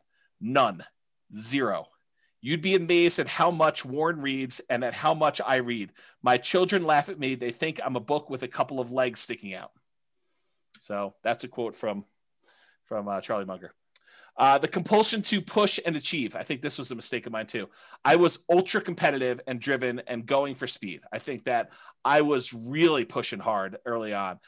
Not sure I completely understood or understand even now work-life balance. And so that's just something to be aware of and something I could do better at. Definitely, I was way worse when I was younger. Now I think I've made some progress, but not nearly. I still don't think it's nearly good enough. In fact, it wasn't until like about this time last year when I actually started taking off a single day a week, one day, and now it's Sundays.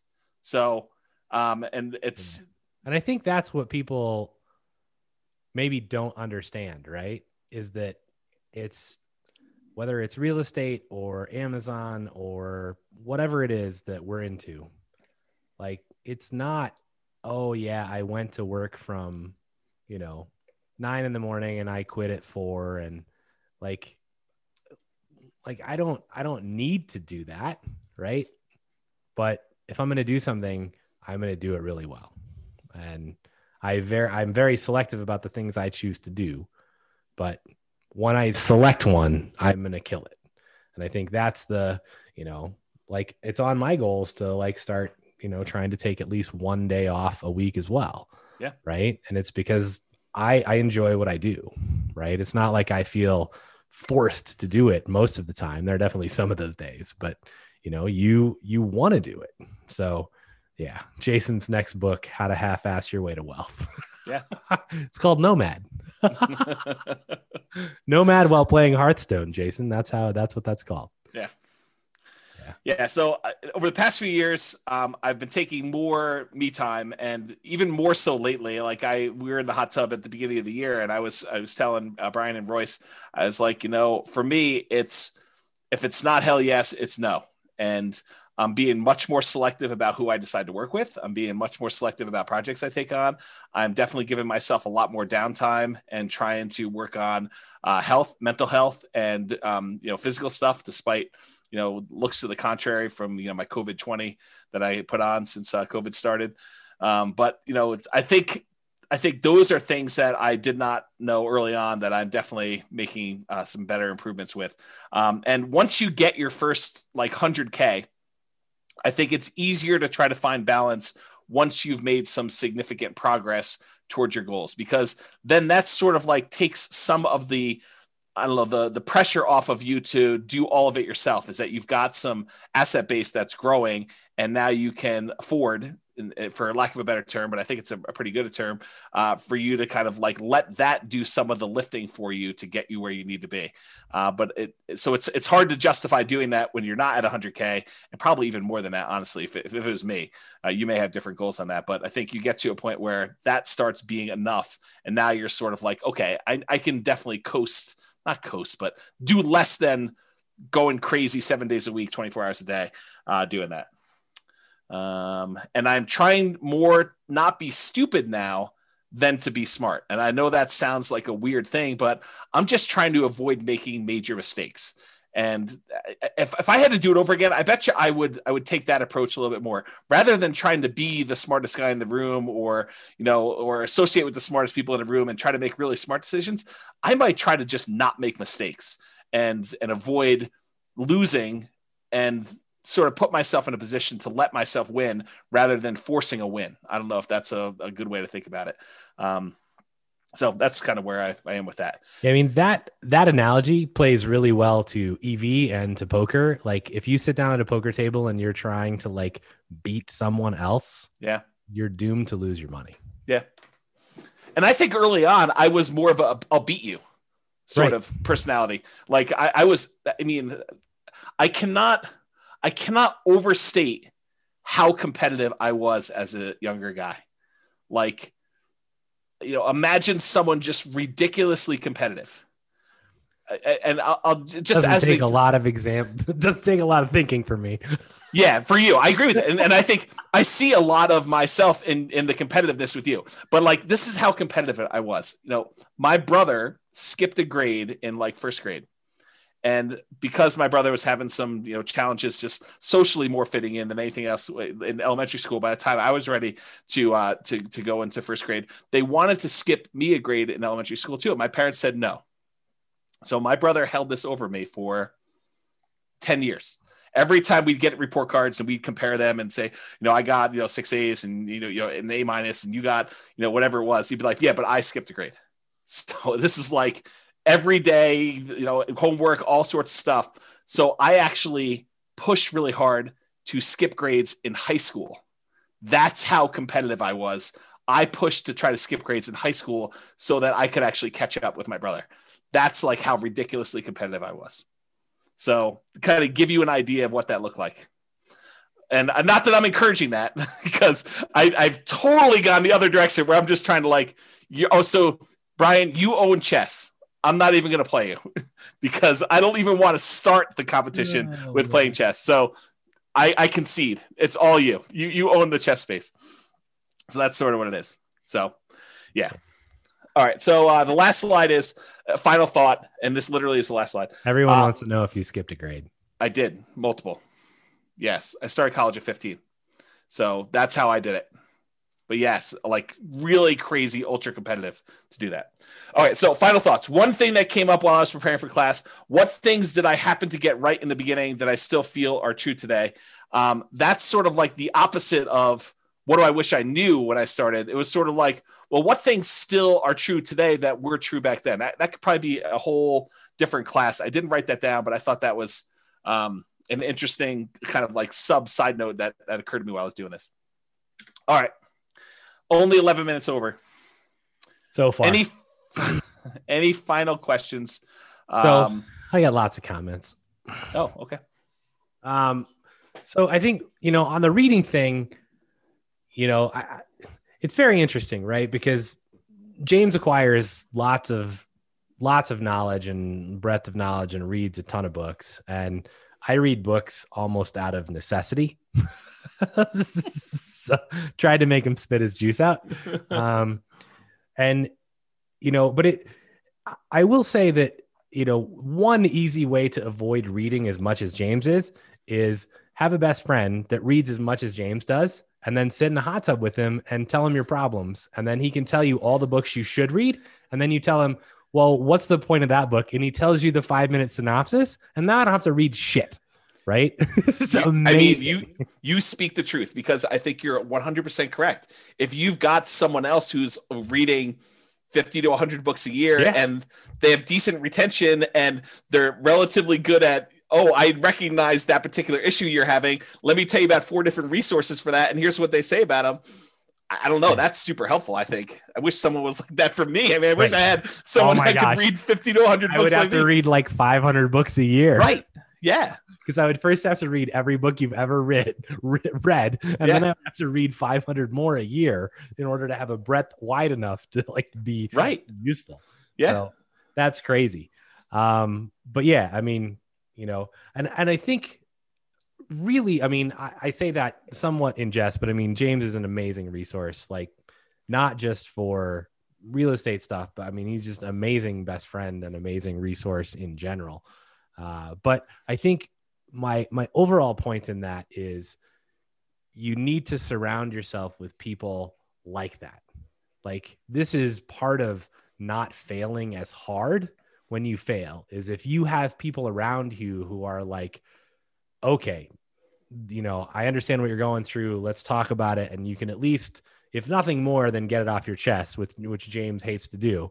Right. But having the people around you that are going to support you through that process. I mean, huge setback in my life. I went through a divorce and James was there every day. So, and it makes a difference. So find the people that care about you. Somebody in their comment says, this is from like a long time ago in the presentation, but I highlighted it because I wanted to come back, right?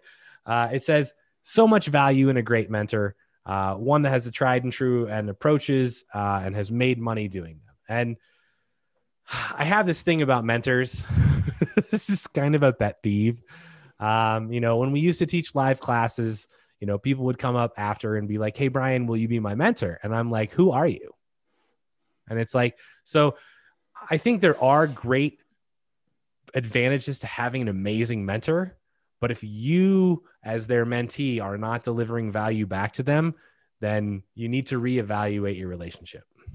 So I think that is the one point I want to make on that, is that you should be delivering value both ways. And sometimes that seems hard because you might be like, well, if James is going to be my mentor in real estate, how in the hell would I deliver any value to him? Well, there's a lot of ways you can deliver value, right?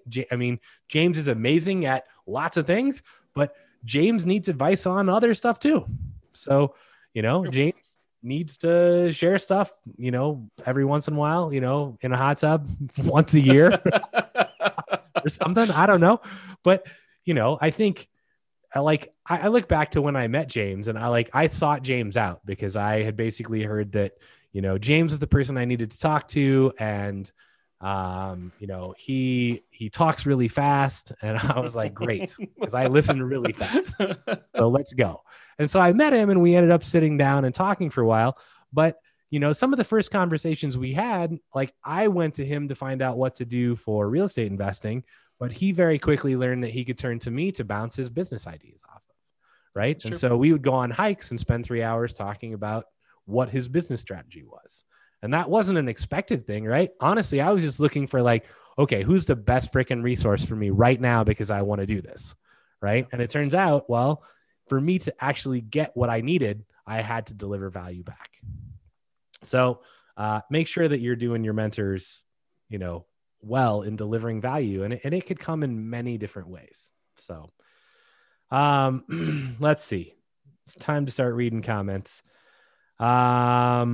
Skipping grades, we covered that. Thank you for your honesty and for sharing. Really appreciate you.